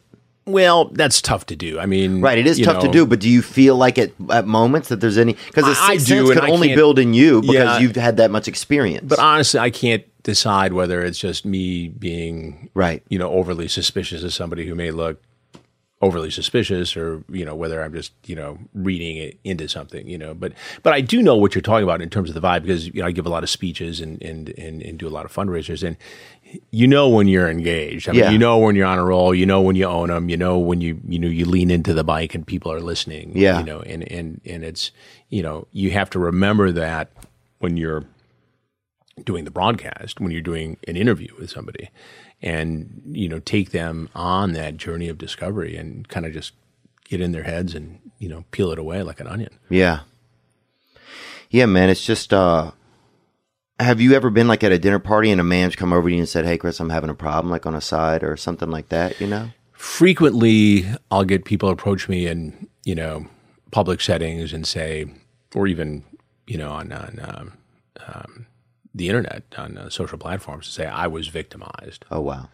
And thank you for the show, and Probably makes what him you guys feel have done. comfort in some way. Well, maybe. it does, and you end up hearing all about it, whether it was a priest thing, or a teacher thing, or stepfather thing, and it's on one hand it's like, okay, I'm glad we're able to be helpful, and they're just really reaching out to say, it soothed the pain a little bit. Yeah.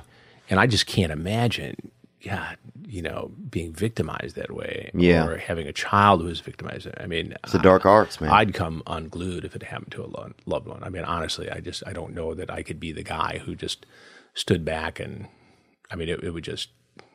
Yeah. I mean, it's wrong that it happens to anyone, Right, of but course. you know what I'm saying? Suddenly, surely. Yeah, you're trying. Yeah, how you would feel if that was in your world. Yeah. No, it's striking. I mean, it's a huge thing. I think it's why it's such a darkness. I think that's why like you're saying, it's so fascinating to people. It's just such a taboo kind of. Well, and most people thankfully go through life without being the victim of a crime. Yeah. And again, I get accused sometimes of creating fear amongst my loved ones about, coming and going and parking lots and locking doors and, the usual stuff. But, I've seen some random stuff where people in safe areas get victimized just by being at the wrong place at the wrong time. Yeah. And it's not always a diabolical serial killer like in the movies. I mean, it's just chance. Kids who take advantage and make a wrong decision, and suddenly they're criminals. Do you do people? I'm sure you've had an instance where you just like went to sit in an area at an airport or something, and some dude saw you come and sit near him and just got super scared. Oh yeah.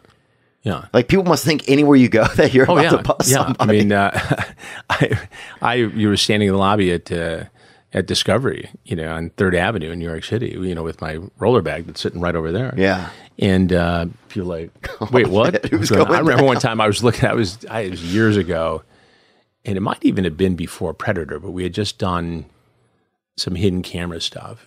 And I was looking at an item, and the guy is showing it to me, and sweat starts pouring out of his forehead. Oh. I said, hey, man, you all right? And it was just last minute Christmas shopping. Yeah. And he says, do you have a hidden camera on me right now? I said, no. I mean, I'm just, on 47th Street trying to figure something out at the last I just need a lightsaber, brother. Yeah. I said, calm, chill. I just need a massage chair, guy. Calm down. I went to the pharmacy in the office building, and my doctor had prescribed a bunch of different antibiotics as traveling overseas. Mm-hmm. So there's 5 different antibiotics, and if you were to take them all together, you could get sick or die. But that's not the point of it. The point of it was to have it, and if I got sick, I could call the doctor and say, what should I do? And he could say, okay, take this one for that. And so the pharmacist looks at me and he said, I'm going to fill this, but are you trying to trick me into giving, too many of the wrong things with counterindications? No. I carry this with me. It's approved by my doctor. And, this is just what I do when I travel overseas, Have you ever gotten to meet John Walsh? Yeah, I know John well. Do you really? Yeah. Wow. He and I did some work for the National Center for Missing and Exploited Children, and was honored to receive a award from them a few years back, and got to know John through that. And John does some stuff with LexisNexis, and LexisNexis was very helpful to us. We had sort of a cooperative effort on some investigative stories. So yeah, John's a great guy. Is he a really neat man? He's a good guy. I was actually down in Florida just after that case occurred, and I just could not imagine, having gone through that, and the strain on a relationship, the loss of a young child. I mean, there's a lot of things I could survive, but I give him and his wife as well just such great credit for the way they've channeled this into something positive. Yeah, it's when you say that, there was something about them that made it so. Like you can see what's going on his face so well. Like it made it so human. Like it made it so. And here's a young couple who had it all, starting their great life down in Florida, and suddenly Adam's gone. Yeah, and I started in Tampa. I went from Lansing to Tampa after that occurred, but it wasn't too long after. And one of my cameramen was actually working in on the east coast of Florida when they found Adam's head floating in a canal. And just, God, it was just, he would tell the story, and you could see just being the cameraman out there, it just affected him at such a level that he just never, it was seared into his mind. Yeah. Yeah, man. I think it just made that kind of stuff just so human to everyone, and especially watching he and his wife, how you saw their relationship part, but them still have the foundation. Well, they held it together. They're, as far as I know, I mean, I don't pretend to be, right in contact with them regularly, but I thought there was a point, maybe, and I could be wrong. I thought there was a point I remember seeing the movie or reading something where I thought that they took they had to separate from each other at a point because they were just losing their minds. I think they all pulled it back together. Yeah, both of them did. What a fascinating! I mean, what a sad story, but what a fascinating story. This is Nick from Maryland. Chris Hansen, huge fan. 2 questions, or 2-part question, whatever. These guys always seem to come up with crazy excuses as to why they're there. I guess not knowing that you already know. So what's the funniest or craziest or wildest one that you've ever heard? And then the second part would be, what's the craziest thing that's happened that's never been on, aired on TV? Well, I'll take the second one first. Everything has aired. Right. That was appropriate, but there's no one scene that was crazy and wild that we didn't put on. Okay. I mean, we might have had to edit around rough language or rough video or pictures that the predator may have sent, but everything that happened, the viewer saw. Yeah. In terms of the excuses, I mean, I've heard them all. I was just coming over to take care of the young woman to make sure she didn't do anything wrong until her mother got home. Yeah. That's a bad one. I thought the house was for sale. I said, well, who told you the house was for sale? Well, my friend. I said, what's your friend's name? Roger. I said, what's Roger's phone number? And I pulled my cell phone. I said, let's call Roger right now and see how he found out this house was for sale. And we had one down in Florida where the guy shows up, and he's a real estate executive, and he pulled it again. He said, well, I thought the house was for sale. I said, so you didn't just write down the number on the sign? And where is the sign? Well, there's no sign. Yeah. He said, well, then I saw the young woman, and she was waving at me, and I wanted to make sure she was okay. Well, they're talking on the phone. They're texting back and forth. So he walks in, and I'm reading him the transcripts. I said, you said this to someone who identified themselves as a 13, 14-year-old girl. He said, no, I would never say that. My computer's in my office, which is upstairs in my home, and my wife and daughter were downstairs. I said, well, let me read further. Wow. I have to be very careful talking to you like this because my wife and daughter are downstairs. I'm up in my office. And said, Was there, and what was it? Was that both parts of the question? Yeah. Yep. Okay. Is there an arch nemesis out there that you've always wanted to catch that you haven't been able to? Like that like a big fish, Not really. A lot of these things develop as crimes become not more popular, but more active. And, you sort of see a trend coming, whether it's the opiates or whether it's human trafficking. And, you pursue that. If you find along the way that there's a person who is the kingpin of this particular crime, yeah, of course, you want to pursue that. But do you have one that swims around in the back of your head where you're like, oh, there's a dark artist out there that I need to catch. You know. You know, there was a story, a series of killings in suburban Detroit when I was in high school and college called the Oakland County Child Killer. And the victims were both male and female. And this one hits home because a family that I became friendly with later in life as a reporter had lost a child in this string of killings. And it was just bizarre and random and good kids from good homes. You know, nobody was at risk. And there are theories as to who the killer was, or perhaps there were two killers because there were male and female victims, but they never have charged the case. And it has always haunted me. You know, I'd love to be able to solve that. I'd like to be able to give the family closure on that. Yeah. And again, there have been some people identified over the years, and I've reported on it. But nothing ever definitive. No charges were ever brought. It's sad, huh? Yeah. I mean, this goes back to the late 70s. Do you feel a little bit like you have a responsibility to bust people or not? I mean, I use the term bust, like I don't even know, but do you feel like you have a responsibility to catch these predators because you have such a profile in that space now? Like, do you feel like there's this ticking time clock, like, you know, even just with your own life and livelihood? I mean, I know you're still pretty young, but it's like, you know, I have this platform, you know, and because that's a rare platform. It's like, you know. No, you're right. And whether it's, you know, the actual, you know, child predators, right? You know, or predators targeting children is a better way to put it, or something else. I mean, yeah, I feel like I have this currency that I can use, and a brand that I can use to go route these things out, and I have, you know, a great team of folks around me who, you know, want to work and do these things and do important work, and it's. You know, this is a funny business, as you know. I mean, there are periods of the year where I'm 7 days a week, and then, you know, you have 2 months off, and then you're waiting for the next thing. And so it's, you know, it can be a little herky-jerky, but it does weigh heavily on me that, you know, I'm that guy. Yeah. And while I love my summertime in Michigan. Yeah, I got stuff to do. Yeah, and I got stuff to do. I like that. Yeah. So, and we're teeing it all up right now. Good. A lot of exciting stuff coming up, including more Predator. Yeah.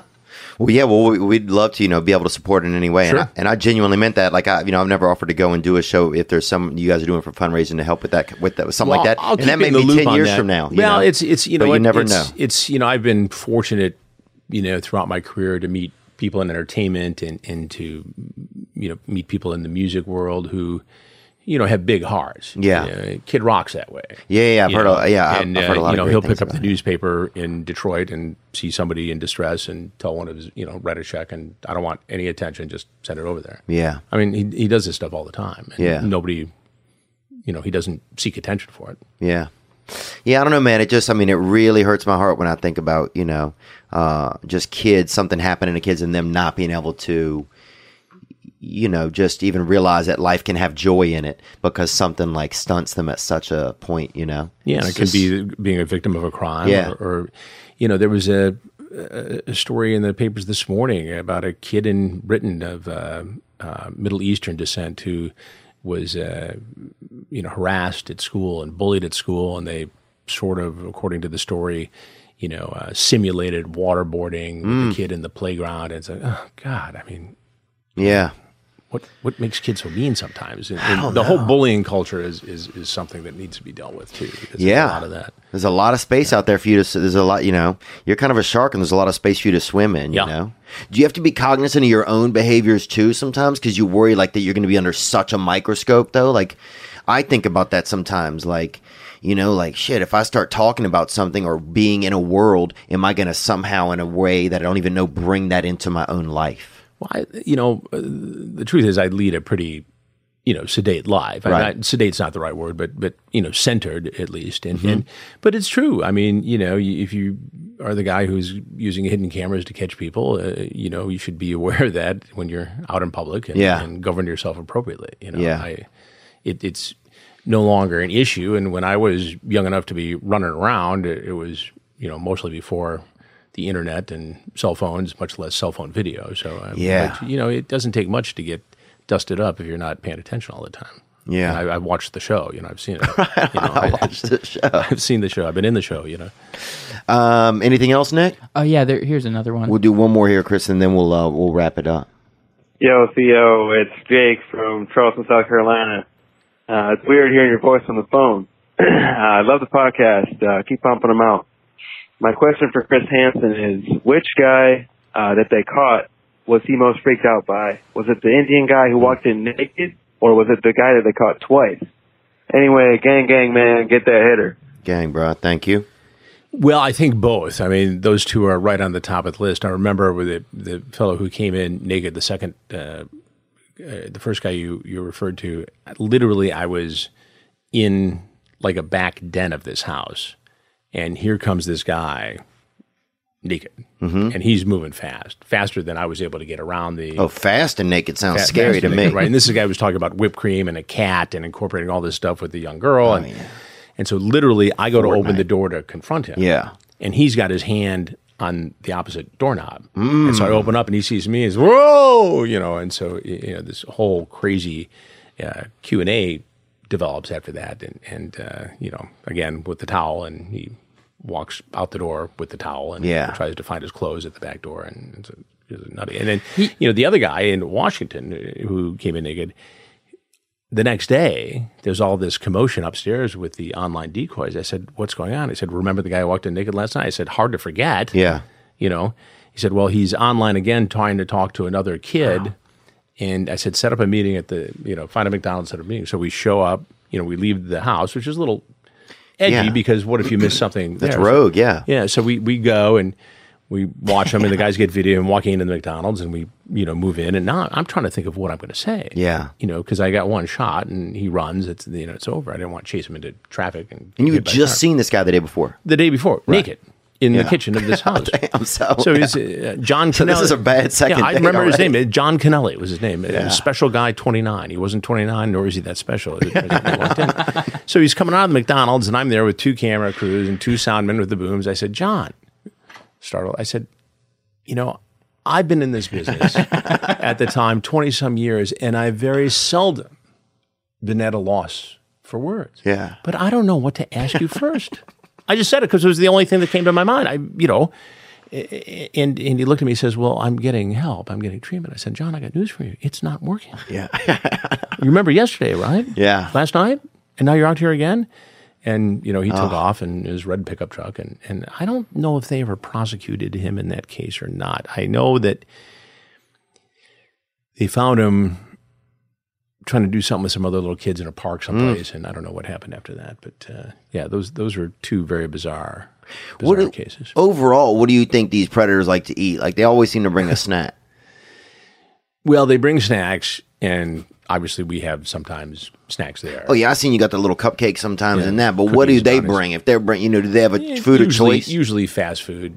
We actually got a letter from the lawyers one time from Mike's Hard Lemonade. Yeah. Because whatever period of time during 2 or 3 of the investigations, that was the hit drink of rich people's Zima. That was rich people's Zima. Exactly. So we got this letter saying, please do not use our product come in on. investigations anymore. So, but no specific fast food company really kind of resonated. No. Was it overall that you saw like... It was just a little bit of this, a little bit of that, and basically it's whatever the decoy asked for right. in many cases. There was one guy who showed up, he was a plumber, and he brought food for himself, but not for the 13-year-old girl he was going to molest that night. It's like, really? God.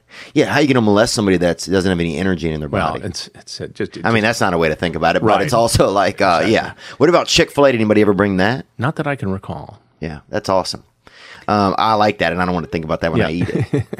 Are there any things that you? Are there other stuff that you like to do, like outside? Like, do you have any games on your phone or anything? What else does Chris Hansen like to do?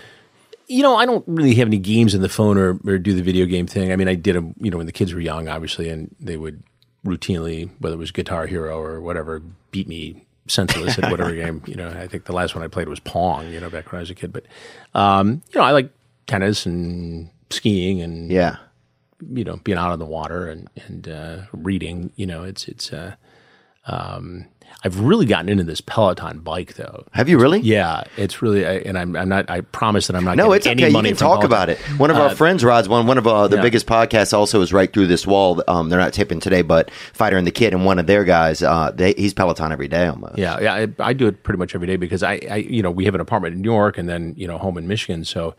In Michigan, it just lends itself. It's near a park, and you go for a run, and you do the hills and all that stuff. But in New York, while I enjoy running in New York, and I'm close to being on a walkway near the river, it just if I can get 45 minutes right off the bat, and it's right in the bedroom, and I have to trip over it, going to make the coffee in the morning, I do it. Right. And it's a great piece of equipment. It's interactive. You can take the live classes or the classes that are taped, and for me, it's a great way to ensure. Getting a workout in. Yeah. No, I love hearing that, man. It's funny. I was just thinking about it the other day. When I see my friends on them and stuff, it's like, oh, it's interesting. Who inspired? Do you have like inspiration at this point? Do you find like inspiration has changed in your life as you've gotten, further in your career? One of the greatest compliments I've ever gotten was, I ran into Mike Wallace one time years ago, and he was still working for 60 Minutes at the time, and he's so good with people, And I said, hey, Mike, Chris Hansen. And I was with Dateline at the time. And he looked at me and said, oh, Chris. And I was on, goofing off that day in Miami, and he was working. He was doing an interview with Lawrence Taylor, I think, who had just written a book. Wow. He's had a wild life. Yeah. You could catch him. And so, And catch him. Wallace looks at me and says, Chris, what was it that I just saw that you did? Not having seen it, but he knew how to compliment a younger version of him. And I said, oh, it was the story on the Stinger missiles the terrorists were trying to buy, before 9/11. He goes, oh, it was so good. And I felt so, later I sort of figured out a system of being able to say something nice, even though he didn't have it at the top of his head. But it meant so much to me that he would even think to do that. Yeah. And he, had so many great classic stories over the years, Do you feel like when you look back just on the work in Sexual Predator, do you feel personally, do you feel like a hero or no? No, it's, look, I think it's important. I think we've made a difference. Mm-hmm. It built a platform for me to do some of the stories that weren't automatic fits in the format of a syndicated show. It's given me some leverage to do things that I think are important, that are highly rated, but they're expensive. Right. If you're going to go hang out and do stuff undercover, it's not the murder story where you interview the 6 characters and you put it together with a dramatic video. I mean, you got to go get it. And there's no guarantee. I mean, as much as you try to get it set up and you work, side by side with law enforcement so something's going to happen that'll constitute interesting television, there's no guarantee. I mean, there's nothing worse than going out, talking your executive producers into doing something, spending the money, and then missing the guy at the last minute. I mean, we were going after a guy, it's a horrible case where this guy was raping his 11-year-old stepdaughter and did it for 4 years, and we did the story, and they had let him out on parole. Yeah. Now, they got these nonviolent drug offenders who have been in for 29 years. They want to get this guy out after, far less time. Right. And so we're going to go chase him down. He's working at this plant, and I was all set to get in front of him. I'd driven around it. We'd checked it out, and we're there, and I just, I jumped the gun too early. He saw, and his buddies smuggled him out a back gate across, and I got to call Los Angeles and say, hey, how'd it go? Was it really good? Was it dramatic? Well, it was 20,000 down the drain today. Yeah. Yeah. Or something, Yeah. It's not a good conversation to have. Right.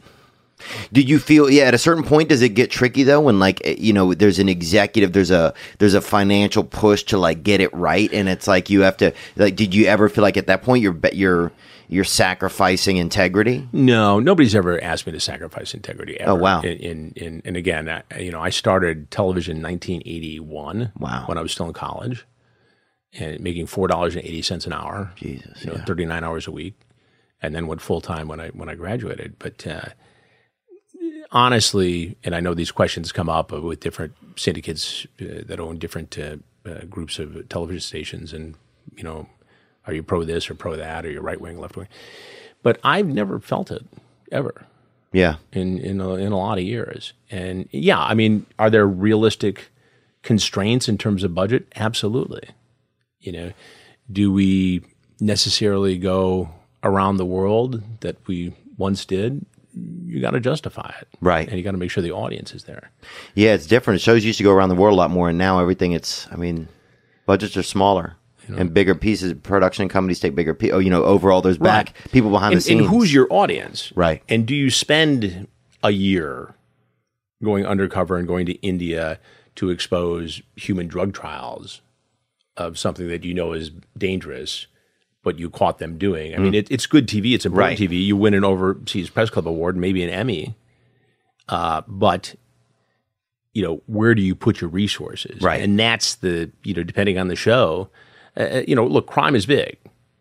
Look-alive crime is big. I've literally got 4 shows in the works. Wow. All crime. And I love crime. It's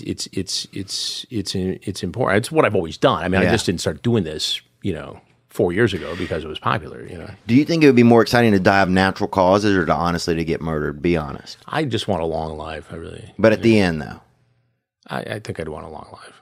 Okay, but when you get to the end of that long life, I think about this. Yeah, so do I. But I want to die of natural causes, or is there something exciting about getting murdered? I don't want to get murdered.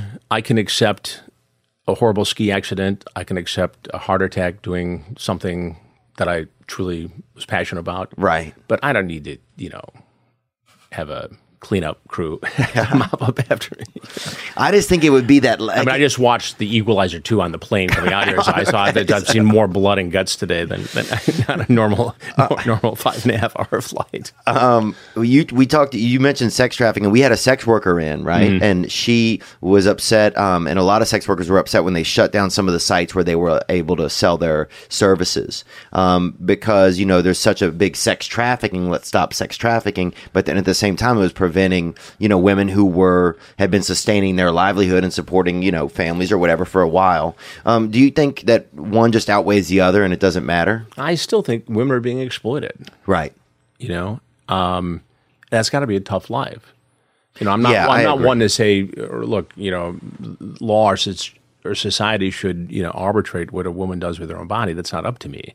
But in my experience, seeing this and doing stories and talking to recovered sex industry workers, that's not a pretty life. Right. I mean, you sit there and you talk to a 17 or 18-year-old who was coaxed into this life at 14 or 15 years old because she was having a bad day and somebody appealed to her, her weaknesses and exploited that. And a pimp made her feel loved and put her to work and took all the money. Oh yeah, that's true. About degrading, showing up in a hotel room in Cincinnati or wherever, and being forced into doing things that lewd acts. Yeah.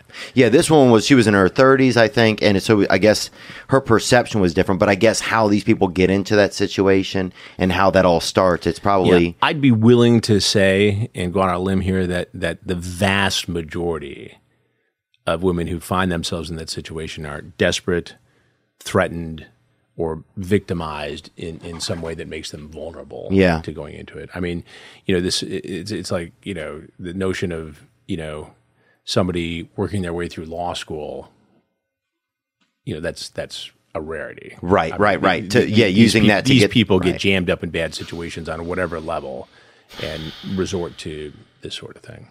Is sex trafficking as big of a problem in America? Like every now and then, far liberal go, it's like they'll just make a postcard that says 700,000 women were abused yesterday. The number is. I always caution. I sit on boards and am an advisor to a number of groups, Airline Ambassadors being one of them, which is made up of airline employees who it started out donating their airline perks miles to bring kids in from third world countries who needed extraordinary medical care, and they'd fly them into to the United States for that medical care.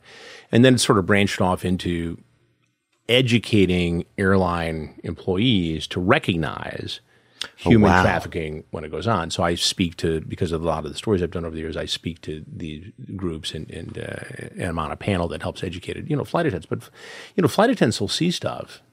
If you see a guy with a young girl and for some reason it's not Doesn't fit. They don't look. Yeah, I mean, you get a sense happens. about that stuff. I mean, you look at, and again, I caution these groups about coming up with numbers and extrapolating things. People say, well, you know, how many predators are online at any given time, and we one time in one of the stories used the number 50,000, and it could be 10 times that. But the problem is you don't know because of the ubiquitous nature, and you know, we got wrapped by some fact checkers, and how do you know? And well, it came out of a speech by a state attorney general, and then it was picked up and, you know, confirmed by a FBI agent who worked that kind of crime. And so somebody traced it back, I think it was NPR, to say, where did this number actually come from? And I did interviews. I was very honest about it. I said, look, this is the estimate that, you know, has been commonly used, and I used it too. I'm guessing that worldwide it's much higher than that. Right, yeah, especially worldwide. But I always caution these groups, don't put a number on it, because we really don't know. What I can tell you is that when it comes to human trafficking, you can take any big event, whether it's a Super Bowl, World Series, a Republican convention, a Democratic convention, and I guarantee you a fight in Las Vegas. A dog show, too, probably even. Thousands of women will be flown into that area and trafficked. Right. That I can guarantee. Yeah. Yeah, and, you know, I think I even see that. I mean, I don't know any of those people, but I definitely see things where it's like, oh, that makes me, it sets off a bell. Like I'll see things on Instagram or social media. It's like, oh, that seems very odd that suddenly, you know, these people are there for some we did a sting reason. with the LA County Sheriff's Department a year or so ago. And, you know, within 30 minutes drive of where we're sitting right now, in one afternoon, literally had 6 or 8 cases. Yeah. You know, where... And who are these predators mostly that are doing that sort of thing? Is that more of an international type of thing? Well, it's both. I mean, you have people who are, you know, importing, you know, vulnerable women from, you know, Eastern European bloc countries, Asia. You see it within Asia, and then you see, you know, pimps who are just running local, just small game at the local mall. Yeah, you know, you recruit people, and suddenly there's money where there was no money before. I remember we did a story in Las Vegas once. We were doing a lot of undercover stuff down there a few years back, and there was a young woman. She had been accepted into Air Force intelligence. She was good to go. All she had to do was show up. She had passed all the tests, and she was dating a guy who was, you know, kind of living on the fringes, gangster-wise. And he pulls up in this BMW. He says, "Come on, let's go for a ride." She goes, "Where'd you get this?" He goes, it's, you know, it's a friend's. Well, the car ended up being stolen. They put them both in, her in the women's lockup and him in the men's lockup. And while she's in the lockup, there's a woman there who works for a pimp in Las Vegas who recruits her. And suddenly she goes from being an Air Force intelligence officer to being sold on the streets of Las Vegas by a notorious pimp. Right. Wow. To think that they would have somebody in a prison that's where they would be recruiting It was the people. lockup. It was the county lockup, right? Like, what a unique... I'm just saying, but think about if she didn't take the ride, she'd be in the Air Force. Yeah. As opposed to being a recovering sex trade worker. Yeah, so those small things, it's just, like you say, sometimes it's just so moment to moment how one thing could happen to somebody in one turn or one car ride or one this or one that. So it really, at that point, then you have to just be aware. You have to be cognizant of what's going on, no matter what situations you're getting into. Well, again, it goes back to, you know, why we do all these stories. If you can get into the mind of a criminal and hear the voice of a victim, you can prevent other people from becoming victims. And that's really the credo of the thing. Yeah, and I feel it too from this conversation that the risk of exploitation, the risk, I kind of feel like it outweighs, you know, it just weighs heavier. You know, it weighs like it's a worthwhile risk to take when you look at the other side of the scale and see the possibilities of things that can be going on. You know, it's interesting, man. Do you try to stay off of certain places on the internet to try and keep your own head straight? Yeah, I mean, I don't go big on it. You know, I use it for research for stories. I do, you know, engage in, you know, promotion of projects and stories, and, you know, I'll wish everybody a happy Thanksgiving. Right, but you're not dabbling in porn. You don't. Have you ever had any issues with that kind of stuff? No.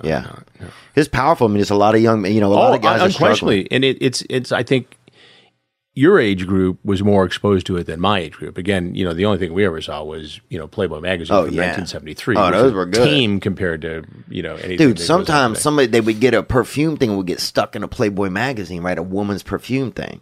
So you had that was another universe, because then you had the the bosoms and you had the scent. You were just living. Oh man, it was like having a stepmother. Like a hot stepmother. Yeah, but I don't even know how those magazines stay in business anymore, except for the editorial part of it, because any young man who wants to see anything, I remember years and years ago, a friend of mine was helping his daughter with a school project, and went to I forget, it was on the Wizard of Oz, and he put into a search website Dorothy, and the stuff that came up. Wow. And this is 10, 12, 15 years ago. And it was cover the kid's eyes. Because just, that lion ain't very cowardly all of a sudden. Huh? Yeah, it's a whole different situation. Yeah, that's wild, man. It's a wild world out there. It's the dark arts, And well, what about the dark web? Think about that. Oh, I can't even think about that, man.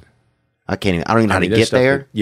Is there really a dark web? Oh, yeah, it exists. And what is it? You get into the back of your computer or something? It's non-monitored, really, and it's kind of this secret world. You need access, and it's like the blockchain or something, kind of in a way. Yeah, exactly. That's a good way to put it. And I don't pretend to be an expert. No, I've never been into it. It's something I'd like to explore. Wow, but it's a real thing. It's a real thing. There's no question. I know that because I know people who are involved in investigating it. And dude, that makes me scared, man. Yeah, because the internet's already dark enough as is. It makes me really, really scared. Take care of yourselves. Yeah. Happy holidays from us. What do you have planned for Christmas, Chris? I'll be back in Michigan once I get things wrapped up. As you know, in this business, I'm trying to do a month's worth of work in 2 weeks. Yeah. Because after the 15th, everything pretty much shuts down to the 1st. So, have you ever been on Dr. Drew's podcast, Drew Pinsky? I have not. I know a lot of people who have. I'd love to hear you guys talk. We kind of run in concentric circles. A lot of the Dr. Lisa Stroman, who's a psychologist, a lawyer who's done some stuff for our shows, also does a lot of stuff with Dr. Drew. So, he's a smart guy with a good reputation. I've done Dr. Oz.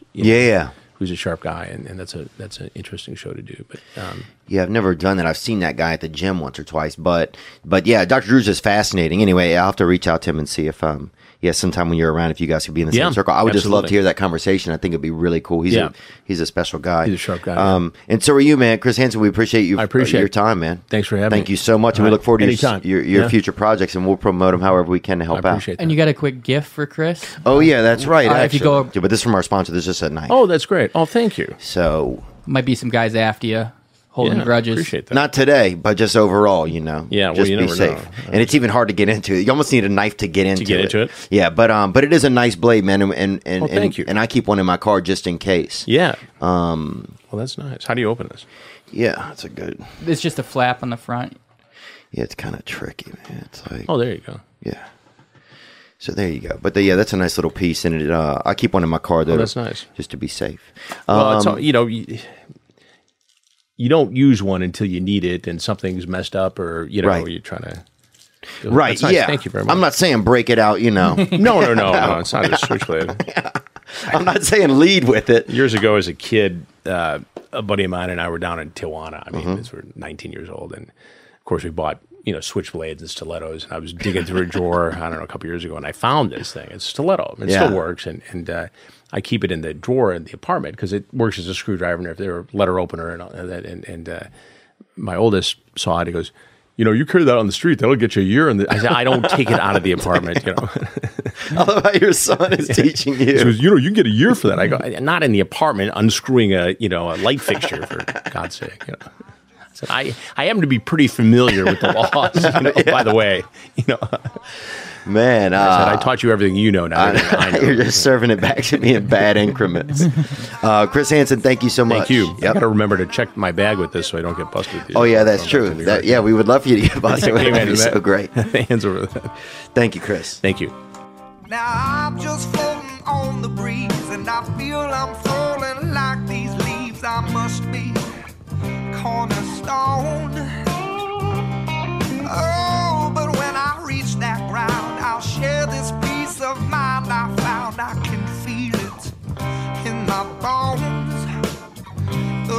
gonna take a little time for me to set that parking brake and let myself unwind. Shine that light on me. I'll sit and tell you my stories. Shine on me, and I will find a song. I will sing it just for you.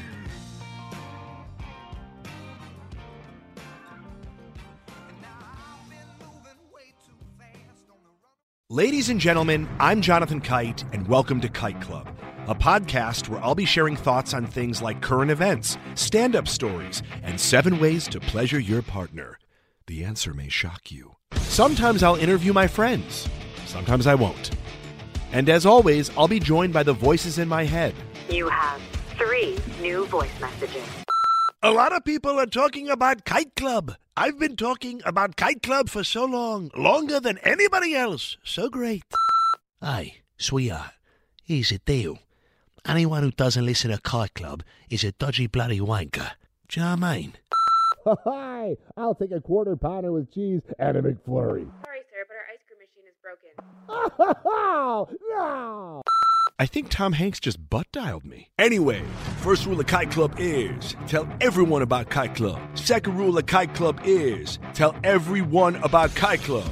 Third rule, like and subscribe wherever you listen to podcasts or watch us on YouTube, yeah? And yes, don't worry, my Brad Pitt impression will get better.